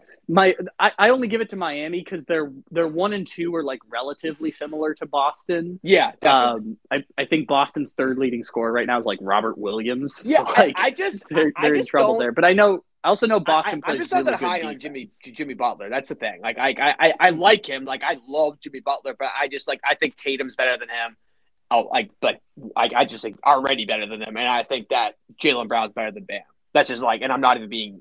That's just what I think. Yeah. My concern there is like, to a certain extent, you're correct, but Boston doesn't have like a game-changing player. Like they don't have a Kevin Durant as great as Jason Tatum is. They don't have like a Kevin Durant who can like change the game. Agree. Totally agree. But I think Tatum can be that though. I really do. He's not there yet. But that's what I'm trying to say. Like I think, there's only like I think Jason Tatum. Okay, so I'm gonna make a YouTube video on this anyways. Like I'm just gonna tease it. I'm gonna just talk about it because just like this is exactly what I was thinking. There's only like 2 or 3 players in the NBA. If you want to start your franchise right now, you would take over Jason Tatum. And I'm not. I think there's only one. I think it's Luka Doncic. That's it. And then everybody else falls under Jason Tatum, in my honest opinion. So are we doing this as like an under a certain age? Yeah. Because you want to start a team. Yeah, so I was thinking like under 25 type of thing, because but that's fair. Even like in the NBA though, like outside of like the superstars, like obviously Kevin Durant, obviously, but like I really don't think there's many players in the NBA currently, even like the superstars, that I would want over Jason Tatum just because of the future. Like it's kind of that's wild. The part that makes sense. That's the part that I understand there of like you want it for the future because not like, today, not right now. Because like to your point, they're like Durant and Curry. I understand the point because they're older. Like you want to start a franchise, you want what they have now. If you're the GM and you're starting a franchise, what player would you take over Jason Tatum? Well, I would say, and you can guarantee for the next 10 years. Like Tatum's not going to go join another team in 2 years or something. Something like that's that. Just, I mean, that's just like, if you're guaranteeing the next 10 years. Yeah. And there's only one guy, and it's Luka. Outside of that, I don't think there's anyone else. I really don't. I'm going to throw someone at you in a second that I would like to hear what you think about there. But like, it's interesting because like, Giannis, Embiid, and Jokic, like those guys still have, like they're in their primes right now. Like so they are this generation's prime. I would trade Jason. I think Jason Tatum is more okay. Let me say this really quick. Sorry, I don't want to just get off. I just want to say this real quick. There's not many players in the NBA like Jason Tatum, and what I mean by that is a big, long scorer that shoots really good from 3. This year he's had a down year, and a good defender. There's only like 2 or 3 comps that you could like put him up against, and it's like Paul George, and I think his ceiling is higher than Paul George. And you can look at Kevin Durant, which I feel like it's kind of unfair, but I just think that there's not many guys in the NBA that you look at Jason Tatum and you go, I really don't think I would trade I like Joel Embiid. I really do. I'm not saying I wouldn't trade him, but I would have to think about it. Jokic and Embiid, Jokic and Giannis. It's like, all right, come on, next question. Yeah, Jokic and Giannis are like that generation. And by the way, Anthony Davis is supposed to be the second best player of that generation. But that generation is essentially Giannis, Jokic, Joel Embiid, and Anthony Davis. And then I'll throw in the other person who I think is interesting because there are two players that I feel like reside in between generations. Like Tatum is, and it's just because of how old they are. Like it has nothing to do with like where they are. It's just, Luka's 22, Giannis is 27, Tatum's 24. Like Luka is his generation's best player, and I'm still going to throw Zion in there. Like Zion, if healthy, can be that. No, everyone needs to chill on Zion. That guy. So like, but again, if you promise me health, yes. If as currently constructed, there's a Luka. So like, it's the Giannis generation is right now. The generation before that was Durant, Curry, and Harden and Westbrook were the Hall of Fame caliber players, etc. Then the generation before that was LeBron. So like, Tatum and Donovan Mitchell are tweeners in those two generations, and I view both of them kind of the exact same way, which is they're going to be very good. They're just not going to be as good as, say, Luka Doncic or Donovan Mitchell, or Ja Morant, or there's always going to be players better than them to a certain point. It's interesting because I think that, when has a true shooting guard been the best player in the NBA? Like for like a long period of time. Like obviously like Allen Iverson, but he was obviously he was really small. Does Kobe Bryant count? Like Kobe Bryant was a little bit of the positionless type of guy. I see. Okay, so that's a great point. Thank you for bringing that up. I see Tatum as that type of player, positionless. He's like a shooting pop forward that like is a wing player. Because Luka is in that conversation as well, I think, like in that same not caliber of player just yet, but like I'm meaning like style of play. He could do what Kobe did. I just feel like Tatum has this thing that only 2 or 3 players in the NBA have. It's just size, length, this God-gifted talent, and can shoot. Shoot the lights out.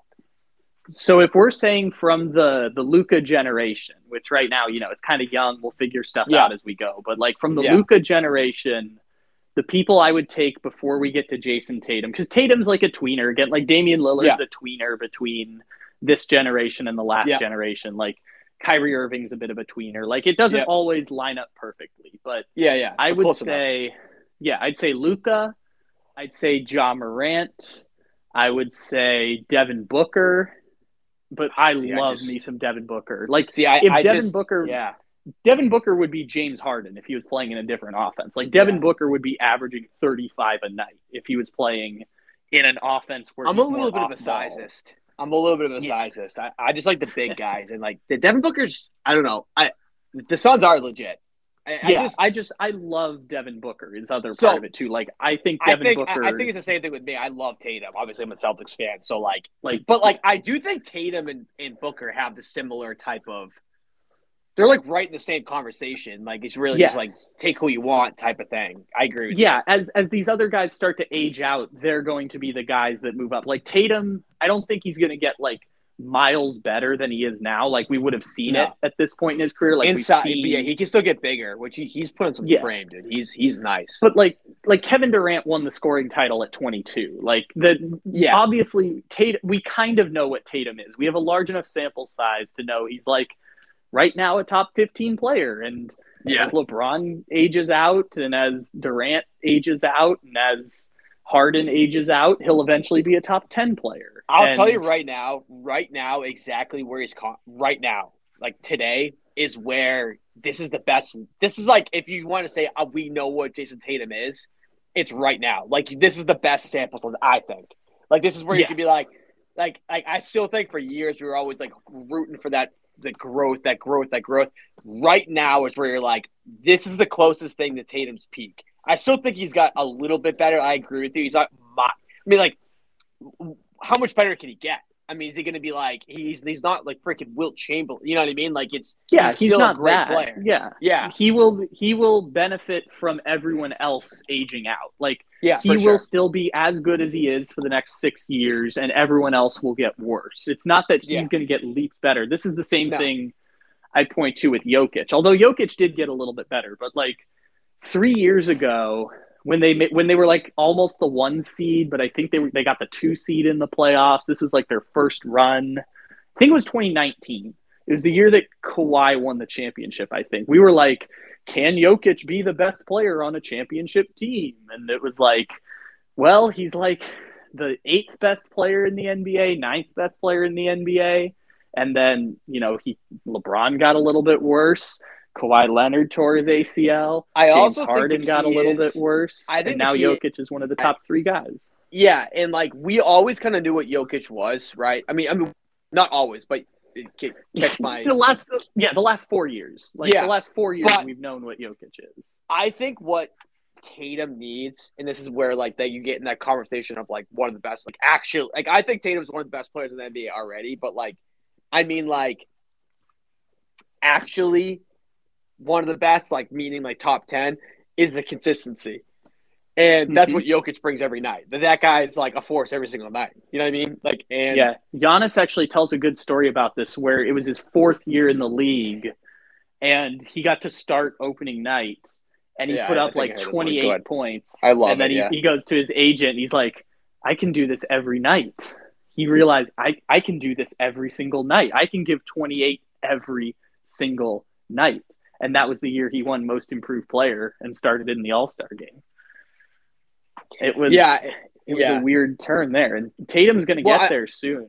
Jokic, Giannis is like, truly never seen a player like him because he's like actually still like, dude, like people don't understand about Jokic. I mean, I keep saying Jokic, sorry, Giannis. He is still like just entering his prime. This dude is unbelievable. Yeah. Think about it this way. Kevin Durant is 33 now and still looks like he did when he was 24. And obviously Giannis's game might not age as well as Durant. No, it definitely won't. But Giannis is like, dude, I could still honestly say Giannis is still very raw. He's not totally polished yet. Like that's insane. Man, he won he won 2 MVPs, Defensive Player of the Year. I won the championship, and he's a little raw. He did that dunk or that block in the finals last year with a leg looking like a flamingo. Yeah. He put up 37 points per game in the finals with his leg looking like a flamingo 2 weeks earlier. Like he's actually like that's why I think all these haters, dude, all these freaking old players are like, oh, Giannis couldn't do this back in the day. There's never been a player like Giannis, I don't think. Your thing there, and you were talking about it with Westbrook and Ben Simmons and guys like that, and Harden gets it, and Kyrie gets it. I'm like, and Durant gets it. I'm like Westbrook called out people who are like their lives are so shitty that they just need to take it out on other people. I was just like, why do you hate athletes so much? Like, why do you like Skip Bayless is kind of in the same camp. I'm like, why do you hate these people so much? Well, it's obviously why Skip Bayless that's just shtick. That's like what he does to make money. But this happens with even like common folk. Like, why do you hate these people so much when they're so great? I don't think it even has to do with hating them. I really don't. Like, dude, I get hate. I'm like a nobody. Yeah, I'm a legit nobody. But you also aren't a nobody. Like, you're a nobody in general, but you do have 500,000 followers. But that's the point, though. Like, people just want to hate. Like, dude, I like the internet is so divisive, and no matter how you slice it, and that's why, dude, I was talking to my therapist about this all day, and I'm like, I have to see him on like a monthly basis because I get a lot of hate. I really do, but I get 2% of what LeBron, even less. I would say 0.1% of what LeBron gets, 2% of what Westbrook gets, whatever. And also, you're invisible when you walk outside of the house. Like, yes, every now and then someone brings it up. Everyone knows who Russell Westbrook is. Everyone knows who Tom Brady is. And I was asking him, but I'm like, how do these guys do that? And he goes, I actually don't know. I actually don't know. He's like, it's actually the most remarkable thing, like particularly like LeBron James, while he gets so much love, you look at his comments, they're all like Mickey, all this. It's like, dude, like that must be exhausting. But you just gotta have a different mindset. Combined with the fact LeBron has now been hijacked by an entire political party to use for their agenda. Like, it's incredible how that happens like, there. Bro, dude, dude, he's in politics. He's in, dude, like LeBron James, and they think he's a communist now. Like, LeBron James has now been hyped up all the way to LeBron might be, like, I was talking to my buddy about this who loves soccer. He hates LeBron too. Like, I mean, he's a Boston fan, so he hates him from that perspective. Boston fans hate LeBron because he, basically owned us for years. He destroyed your last moment of hope. Until we used to own LeBron. We really did, like early in his career, and it was like a thing. I remember specifically, one of my teachers was a Cavs fan, and we always used to make fun of him. And now LeBron obviously ended up owning this. I mean, like it's obvious. Like, come on. Like the last 12 years, LeBron got better, dominated the sport, and the archaic, old school Boston Celtics. Similar to what happened with the Saints and Patriots, the old school Boston Celtics faded to the background. Well, I'll also tell you this too. I think that, and LeBron has even said this before too. I think the Celtics had a lot to do with LeBron going to Miami. Yeah, because he's like, sure. I just can't. Whatever. So, dude, did you see the episode of The Shop that LeBron was just on? It was on YouTube. Dude, it was so good, bro. Dude, I never knew how good that show was. So I've been watching it for a couple of years now, but they kind of have a formula now. But yeah, I saw the one with LeBron with Brady. That was a really good one too. That was the one where he was like, "Oh, this MFer is in front of me." That's where he said it, right? But they've got a little bit of a formula now. They get a star NFL player. They get a reggaeton artist. They get either a musician or an actor. And then they get, either a Liz Cambridge, or this time they had the girl from Abbott Elementary. And they get Maverick Carter. So it's kind of there. Yeah, it was really like good. Last season they did one with Chase Young and Jason Sudeikis, and it's a little formulaic now. Like they kind of do it that way, but I love the one that. Yeah, I loved because they get actual people. Like they get Tom Brady, they get Patrick Mahomes, and they get people talking. Like people will actually speak there. Like that's when we found out that Patrick Mahomes didn't know how to read defenses.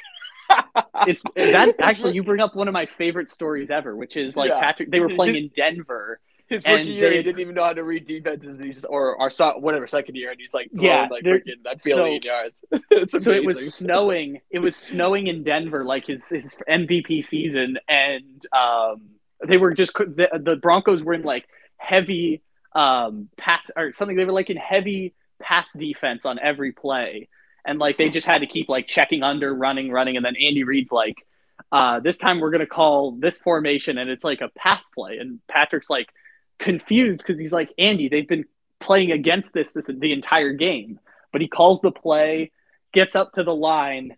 Broncos have dropped all of their rushers down, wide open field. He's like, Jesus Christ, how did Andy know that was going to happen?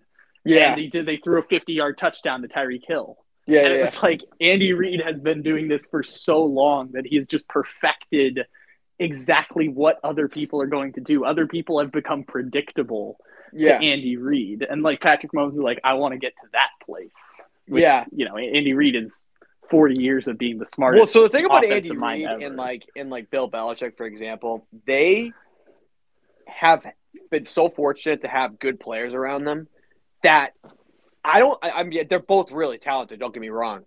Yeah, but they were able to just and they're obsessed with their craft. That's what I was going to say. They would also be the smartest offensive coach and smartest whatever they do.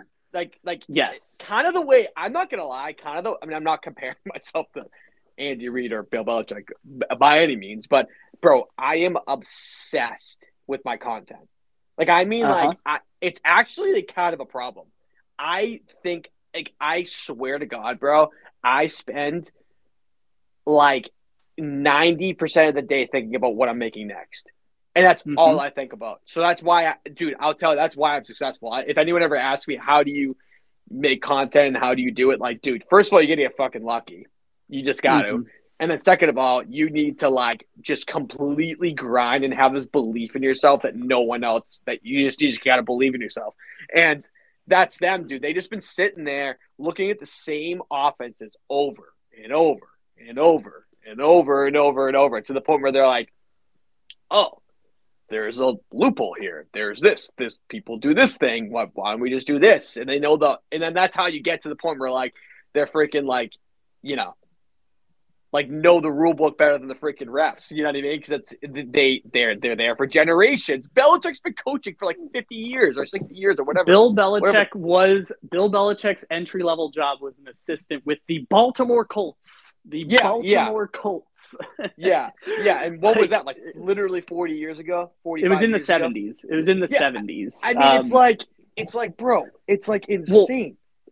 To the point with Andy Reid, it's why I say Andy Reid's the greatest offensive coach in the history of the NFL. Like Mike Shanahan to a certain, like Andy Reid and Mike Shanahan are as smart as each other. Like I'm not saying that that's the case there, but like, well, Mike Shanahan wasn't blessed with one of the great, like that's the difference between Mike Shanahan and Bill Belichick. Mike Shanahan didn't have Tom Brady.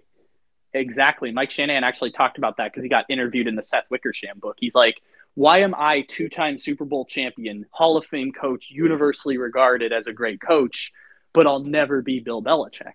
And I would argue he'll never be Andy Reid. But Andy Reid didn't have those players before. Like Donovan McNabb, very good. Alex Smith, pretty okay. It's only now that Andy Reid, like, wait, I was already going to 9 conference championships he was already a Hall of Famer. He's almost got like a second Hall of Fame career now, basically. Yeah, now he's like, wait, now I get the great quarterback? Like, after 25 years of trying to find it and going Michael Vick and I just want to tell Alex Smith. Like, this what makes it very funny. He had to learn. This is why Andy Reid is perfect for Patrick Mahomes. That's why this whole thing's going to work perfectly. Andy Reid had to figure out how to win games without the quarterback. Now he has the quarterback. That's a lethal duo. It's why I say they're going to run the NFL for 15 years. Like, but he still has a clock management issue. But that's another conversation. Dude, that's the dumbest part about all of this. Is like, we both agree. Like, the Kansas City Chiefs are the best team we've seen, best 4-year run of any team we've ever seen. They only got one championship, and they almost didn't get that one championship, which is incredibly stupid. And to the same flip side with the NBA thing, like, the Boston Celtics were that standard. And then, the NBA changed around them. And then they built up a nice little team. It was a fun little thing they had. And then Bam Adebayo swiped their hearts. With what, Isaiah?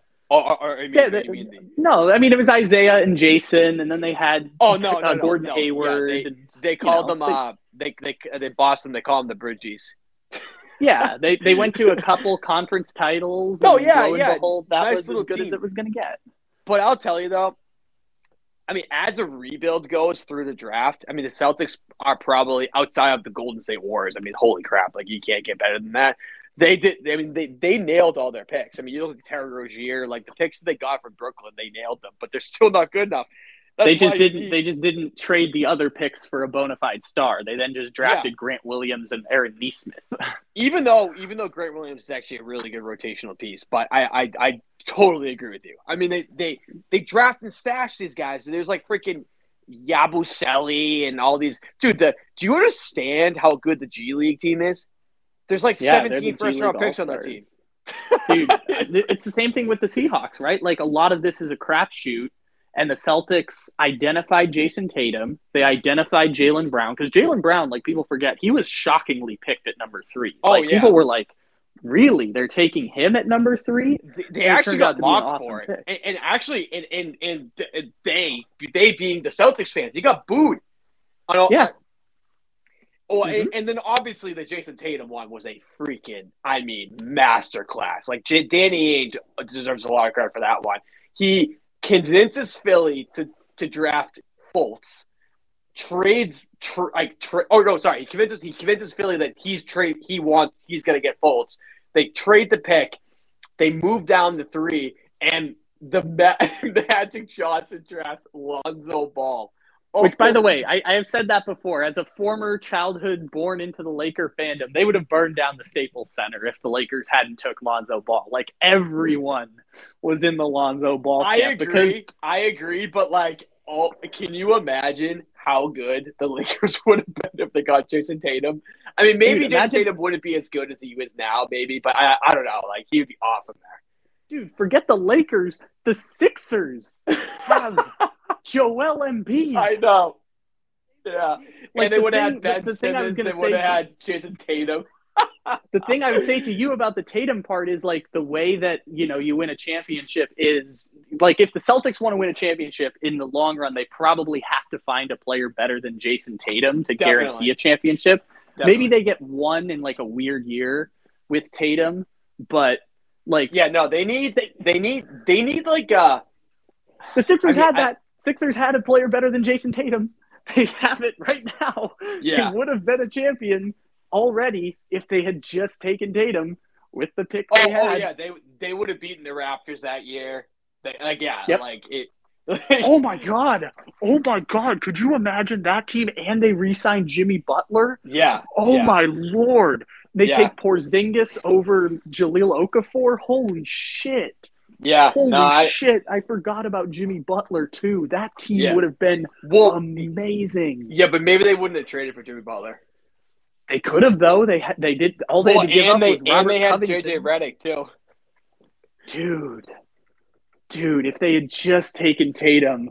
But even if not, like, even if they don't, like, re-sign Butler, like, they still have Jimmy Butler for that year against the Raptors and Jason Tatum. And you're telling me if they win a championship, you're saying if they win a championship, Jimmy Butler's walking away from it? Maybe he does, but like... Well, actually, I'll tell you this. I think if they win, he probably walks away regardless just because of, like, he won a championship now. But I'll tell you this, though. I do think that if they go to the finals and they lose, he comes back, no questions asked. That was also the year that Kevin Durant got hurt, right? So, man. Oh. Whew. Oh my God! No, imagine that finals with Jason Tatum, like all those guys with the Warriors. That would have been like, I bet, dude. And say that the Warriors didn't get hurt. Also, that would be a slugfest. Like, not to shade the Celtics either, but like the Celtics, it did work out. Like, they were within one game of going to the NBA Finals against the Cavs. Like, yeah, they would have lost to the Warriors, no question. They would have got swept, but still. But I do think that the Celtics, and I'm not. This is probably being a homer. I will gladly say that I think the Celtics wouldn't have got swept, but they would have lost. Yeah, like maybe they get a game. Maybe Terry Rozier goes for 40 points in a game. Butler I'll tell you, bro, I am all in. Dude, the Celtics. Okay, all right, dude. You can tell it. You can tell it gets me all fired up. Yeah. Look at what the Celtics did with that team they had without Gordon Hayward. If Gordon Hayward doesn't break his freaking leg, that team would be unbelievable. The whole Kyrie Irving thing would have never happened. Kyrie Irving would have been happy. And they would have had. Think about it this way too. Not only Brown, that year, Jason Tatum, Gordon Hayward, healthy, freaking Kyrie Irving and Terry Rozier. Oh, think about it. Like, Kyrie Irving leaves, and they still should have gone to the finals in the bubble. Like, they should have beat the Miami Heat if not for Tyler Hero. Well, I don't know if it was choke. I think Miami just like Tyler Hero went berserk for 37 points. But I mean, I'm sorry. They were better than the Heat, dude. They were better than the Heat. Yeah, they got the benefit of – they got the good luck of there's only one good team in the East. It's the Bucks. Oh, Giannis is hurt. Now there are no good teams in the East or no great teams in the East. That was the year. Oh, well, they probably would have lost in the finals again to the Lakers, but they would have been to 2 championships. Oh, my God, dude. Yeah. They would have played in 2 championships in 3 years. That's like dynastic in the Eastern Conference. Yeah. Yeah. Yep. Okay. So what do you think about the Celtics? We'll end it on this note because we've been talking forever. I can't even believe dude, don't get me started with the Celtics. I'll talk for hours about it. Hey, you're welcome to talk about the Celtics whenever, bro. We're getting close to the NBA playoffs. I said I'd been doing shitty NBA analysis. This was better NBA analysis. I also got shit for Luka Doncic. I need to try and weave in somewhere, but that won't be today. Go ahead. No, go ahead. No, it won't be today. It's a longer conversation. I'll save it for another day. All right. Yeah, we can do it soon. To But Boston's a first round exit, but there's no shade So- in being a first round exit. so- Like they're I'm not gonna lie. I think that's an underachievement. I think that they need to go, dude. In Boston, they're talking. This is Boston radio. Like, dude, people don't realize how critical Boston radio is, dude. It's not just like it's not like sunshine, and it's like no, they're harsh. They're harsh, and they tell me. Oh, it's depending on the matchups. It depends on the matchups, Yeah. obviously.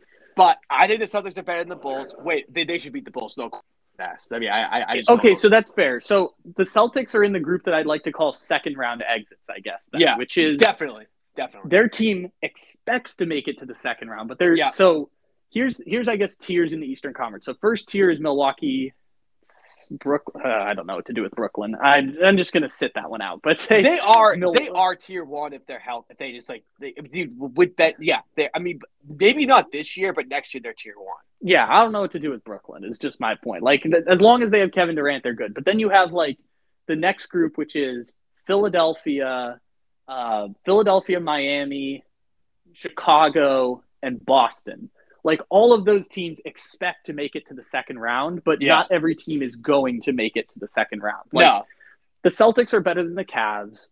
They're better than the Hornets. Like those are first round exit type of teams, but they're also not as good as the Sixers or the Heat. So like see, so if here's they make thing. the second round, it will be an overachievement, like how the Hawks were an overachievement last year. See, it's funny. I think we have different perspectives on this. I think they have to make second round, and it's an underachievement in my opinion. They need to be like unless they're playing the Sixers in the first round or like which I don't. Yeah, really I would see just it. say. I would just say it's a disappointment. Like I wouldn't say it's an underachievement. I would just say it's disappointment. how good they've been, bro, recently. I mean, they have been unbelievably good, and they not to mention the fact they're beating good teams. Like they're not just like beating like crap teams. Like they're actually beating playoff caliber teams. Like this team is good enough. So here's the thing: they got to make the second round, in my opinion. That's just my opinion. And whatever happens at that point, I'm happy with. But I really do think they can take any team in the Eastern Conference besides Brooklyn if they're fully Brooklyn. You know what I mean? The Bucks with Kevin Durant, with Kevin Durant and Kyrie and Kyrie Irving, Ben fully Simmons. Brooklyn, fully Brooklyn, and the Bucks and maybe the Sixers, depending on how that shakes up. But they've been looking really good. They have to take every that would game. be a fun series. That would be a fun series to see Boston against Philadelphia. Philly would win in my book. They should win. No, but but here's the thing though. That game's got to go in 6. Like they can't get demolished. They have to like beat them a couple games. Like in my opinion, for me to be like, I feel really good about the season because I think the Sixers are good.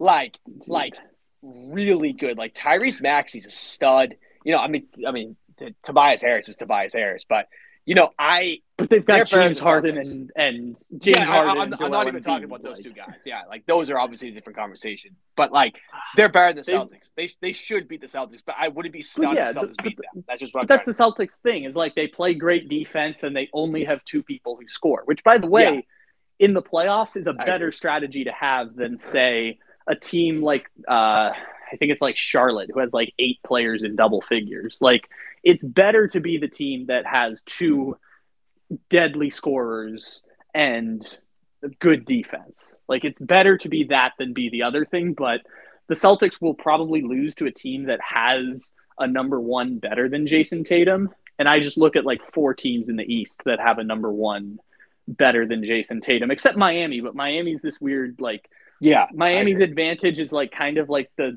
Patriots to a certain extent where it's like we just assume they're doing something smarter. Well, they have a team. Else. They have a team.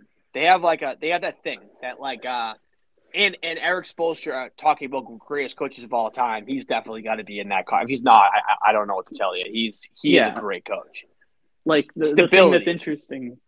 Yeah, it's interesting with them because Miami is like if we're here, let's do this game here real quick. So Miami versus Boston. You're drafting people into this series. You have the first pick. Which player are you taking? If we're playing Miami. Yes, in a Miami-Boston series, you're taking all the players from both teams. Tatum? Okay. Yeah. I will go Bam Adebayo next. Jimmy Butler. Okay, I'll go Jaylen Brown. And then now it's like basically like a bunch of Heat players. You know, probably Yeah. like I mean, Hero? Probably. Yeah, I was gonna say Hero or Kyle Lowry, like one of those. Yeah, guys. you could go Hero or Lowry. I'll take the other one as 5'6", and then probably maybe Robert. Yeah, probably Robert Williams. No, because the leading 3-point shooter in the NBA this year is one PJ Tucker. So I think I'm taking PJ Tucker freaking there. PJ Tucker, dude. I just don't know what to do with that guy. It's like I don't even know how to feel about that guy. PJ Tucker 8 years ago, for people who don't know, he was in China playing basketball, and all of a sudden the NBA figured out after 20 years that, hey, the corner three is the best shot in the NBA. And PJ Tucker's like, he's basically a way better version of Pat Bev, but can shoot. Yeah, just sits in he shoots one shot. He sits in the corner and shoots threes. That is his one shot. Defense. Yeah, and he also doesn't even play good defense anymore. He's not actually that good of a defender. He's just old, but yeah, he just sits in the corner and shoots threes. And he was an instrumental piece of a Rockets team that should have won a championship in 2018. Yeah. And the team that did win the championship last year in Milwaukee, and part of this Miami Heat team that's going to have a deep playoff run. It's insane. The career of PJ Tucker needs a documentary. I just don't know what to do with PJ Tucker. I really don't. I'm just I don't even include PJ Tucker in any of these conversations because he's just I don't even know what to do with him. I don't even know where to put him. I don't even know what to say about him. I'd probably go Robert Williams next, but you can make the argument for Duncan Robinson ahead of Robert Williams too. Miami's just got so many dudes down the road. They just, in crunch time, do you have a guy who can score? The answer is hell no with Miami. Unless it's going to be Tyler Hero. Miami ain't got a dude that can score at the end unless Jimmy Butler goes to the free throw line. Tyler Hero's been really good this year too. Yeah, sixth man of the year, Tyler Hero, who again definitely in Game 6 to eliminate the Boston Celtics in the bubble put up 37 points. Yeah, and they were big 37 points too. They could not stop him. I know that there's 37 points, but this was he was just freaking dropping buckets. Yeah, and I know it was the bubble that year, and it was super weird because Giannis got hurt, and we both still think the Bucks would have won that series if Giannis was healthy. He's backing it up now, though.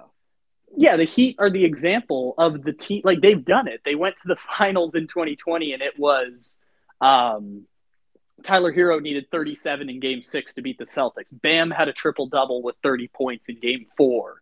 Bam blocked Jason Tatum's dunk to win a game. Yeah, that hurt my soul. Oh. And Jimmy Butler had the 45-point game where he's hunched over against the Lakers. It was each person doing the thing instead of one person. It's easier if Joel Embiid gives you 40 every single night or Giannis gives you 40 every single night. But every now and then, we saw it in the finals last year, sometimes Middleton's got to hit 8 threes in a game. Sometimes, Drew Holiday's got to score more than 3 of 20 from the field or something like that.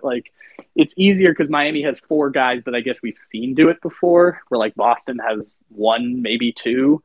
I mean, Jaylen Brown, he's averaging 24 games, so give Jaylen Brown props there. But I hello? Sorry, I don't know what just happened. That's weird. You double connected. Oh, that's interesting. I can hear myself. Yeah, I can hear you too. That's weird. Just one of my another one, or I gotta hop off at 10 anyway, so we can kind of end it there. It's all good. Sorry, I don't know what just happened. That was weird. Yeah, you are double connected. I'm not even sure how that's possible. I don't know either. And you can hear me both sides. It's just, you can hear both sides. I just hear an echo. I can literally hear myself talk. Yeah, because it's 3 people on the call now. One of them is you for some reason. I'm not even sure how this is possible, but yeah, you're connected twice. Sorry about that. No, it's all good. There's a natural end point on Tyler Hero there, but yeah, this was fun, dude. I appreciate you. Yeah, for sure, man. 2 hours of podcasting. It's awesome. Yeah, it's fine. Yeah, I kind of need to just get some sports off my chest, but that's all right. You needed manufactured. You needed to just lay it all out there. You're Westbrook, Boston Celtics. Yeah, definitely. Trae Young. Yeah, because I don't really have the opportunity like talk sports like I want to talk about. But like, and then, I don't know. After a while, like it's just kind of like what is what it is. Hey, that's the balance, right? You're giving the people what they want, and that Yeah, was the thing I definitely. talk about. Like, I'm realizing I like doing all the work. Like, I like having 16-hour days, but I like having a balance in my life, which is Yeah. a weird point. No, I Also, definitely like talking about sports. Obviously, yeah, I really it's like enjoy it. it's a Venn diagram of what I want and what the people want, and Yeah, sometimes I, you I gotta. talk whatever works. It's obvious at this point. Like I legit do whatever sells. I mean, it's Yeah, and I'm like, yeah, it might sell, but I want to talk about Deshaun Watson for an yeah, hour. yeah. Well, And I'm well, like, usually what sells I want to talk about for the most part. yeah, But some it's of the like, stuff I'm just like, oh, I don't care about this at all. yeah. I mean, that happens to me a lot too, where I'll do a podcast. It's like 20 people listen, and then today's is like, this is the largest podcast in weeks. I'm like, God Yeah. damn it, you all just want Aaron Rodgers talk, don't you? Yeah, You want, yeah. Like I don't care about talking about Aaron Rodgers, but then it's you want like, to spoon feed 24 consecutive hours of Aaron Rodgers talk. Yeah. I'm like, well, I don't like that. I don't want to do that. all right, cool, man. Much appreciated, Cam. You got it. Congrats I'll on talk your to you soon. deal, dude. You're making appreciate it, big bro. moves, bro. Yeah, yeah. Hopefully it keeps going, and we'll kind of go from there. But I definitely feel good about it. Hey, good luck, bro. I'm Thanks, super happy for you. I Like, more than really anything appreciate else. Both All of right, you and the second person on the phone. it. Yeah, this is so That was weird. funny All right, bye. because it delayed it a little bit. It was like, Yeah, you it's so two, weird. I can like, hear myself talk right now. I'm like, kind of don't even know what to do with it. all right, bro. Peace out. All right, bye. Have a great day.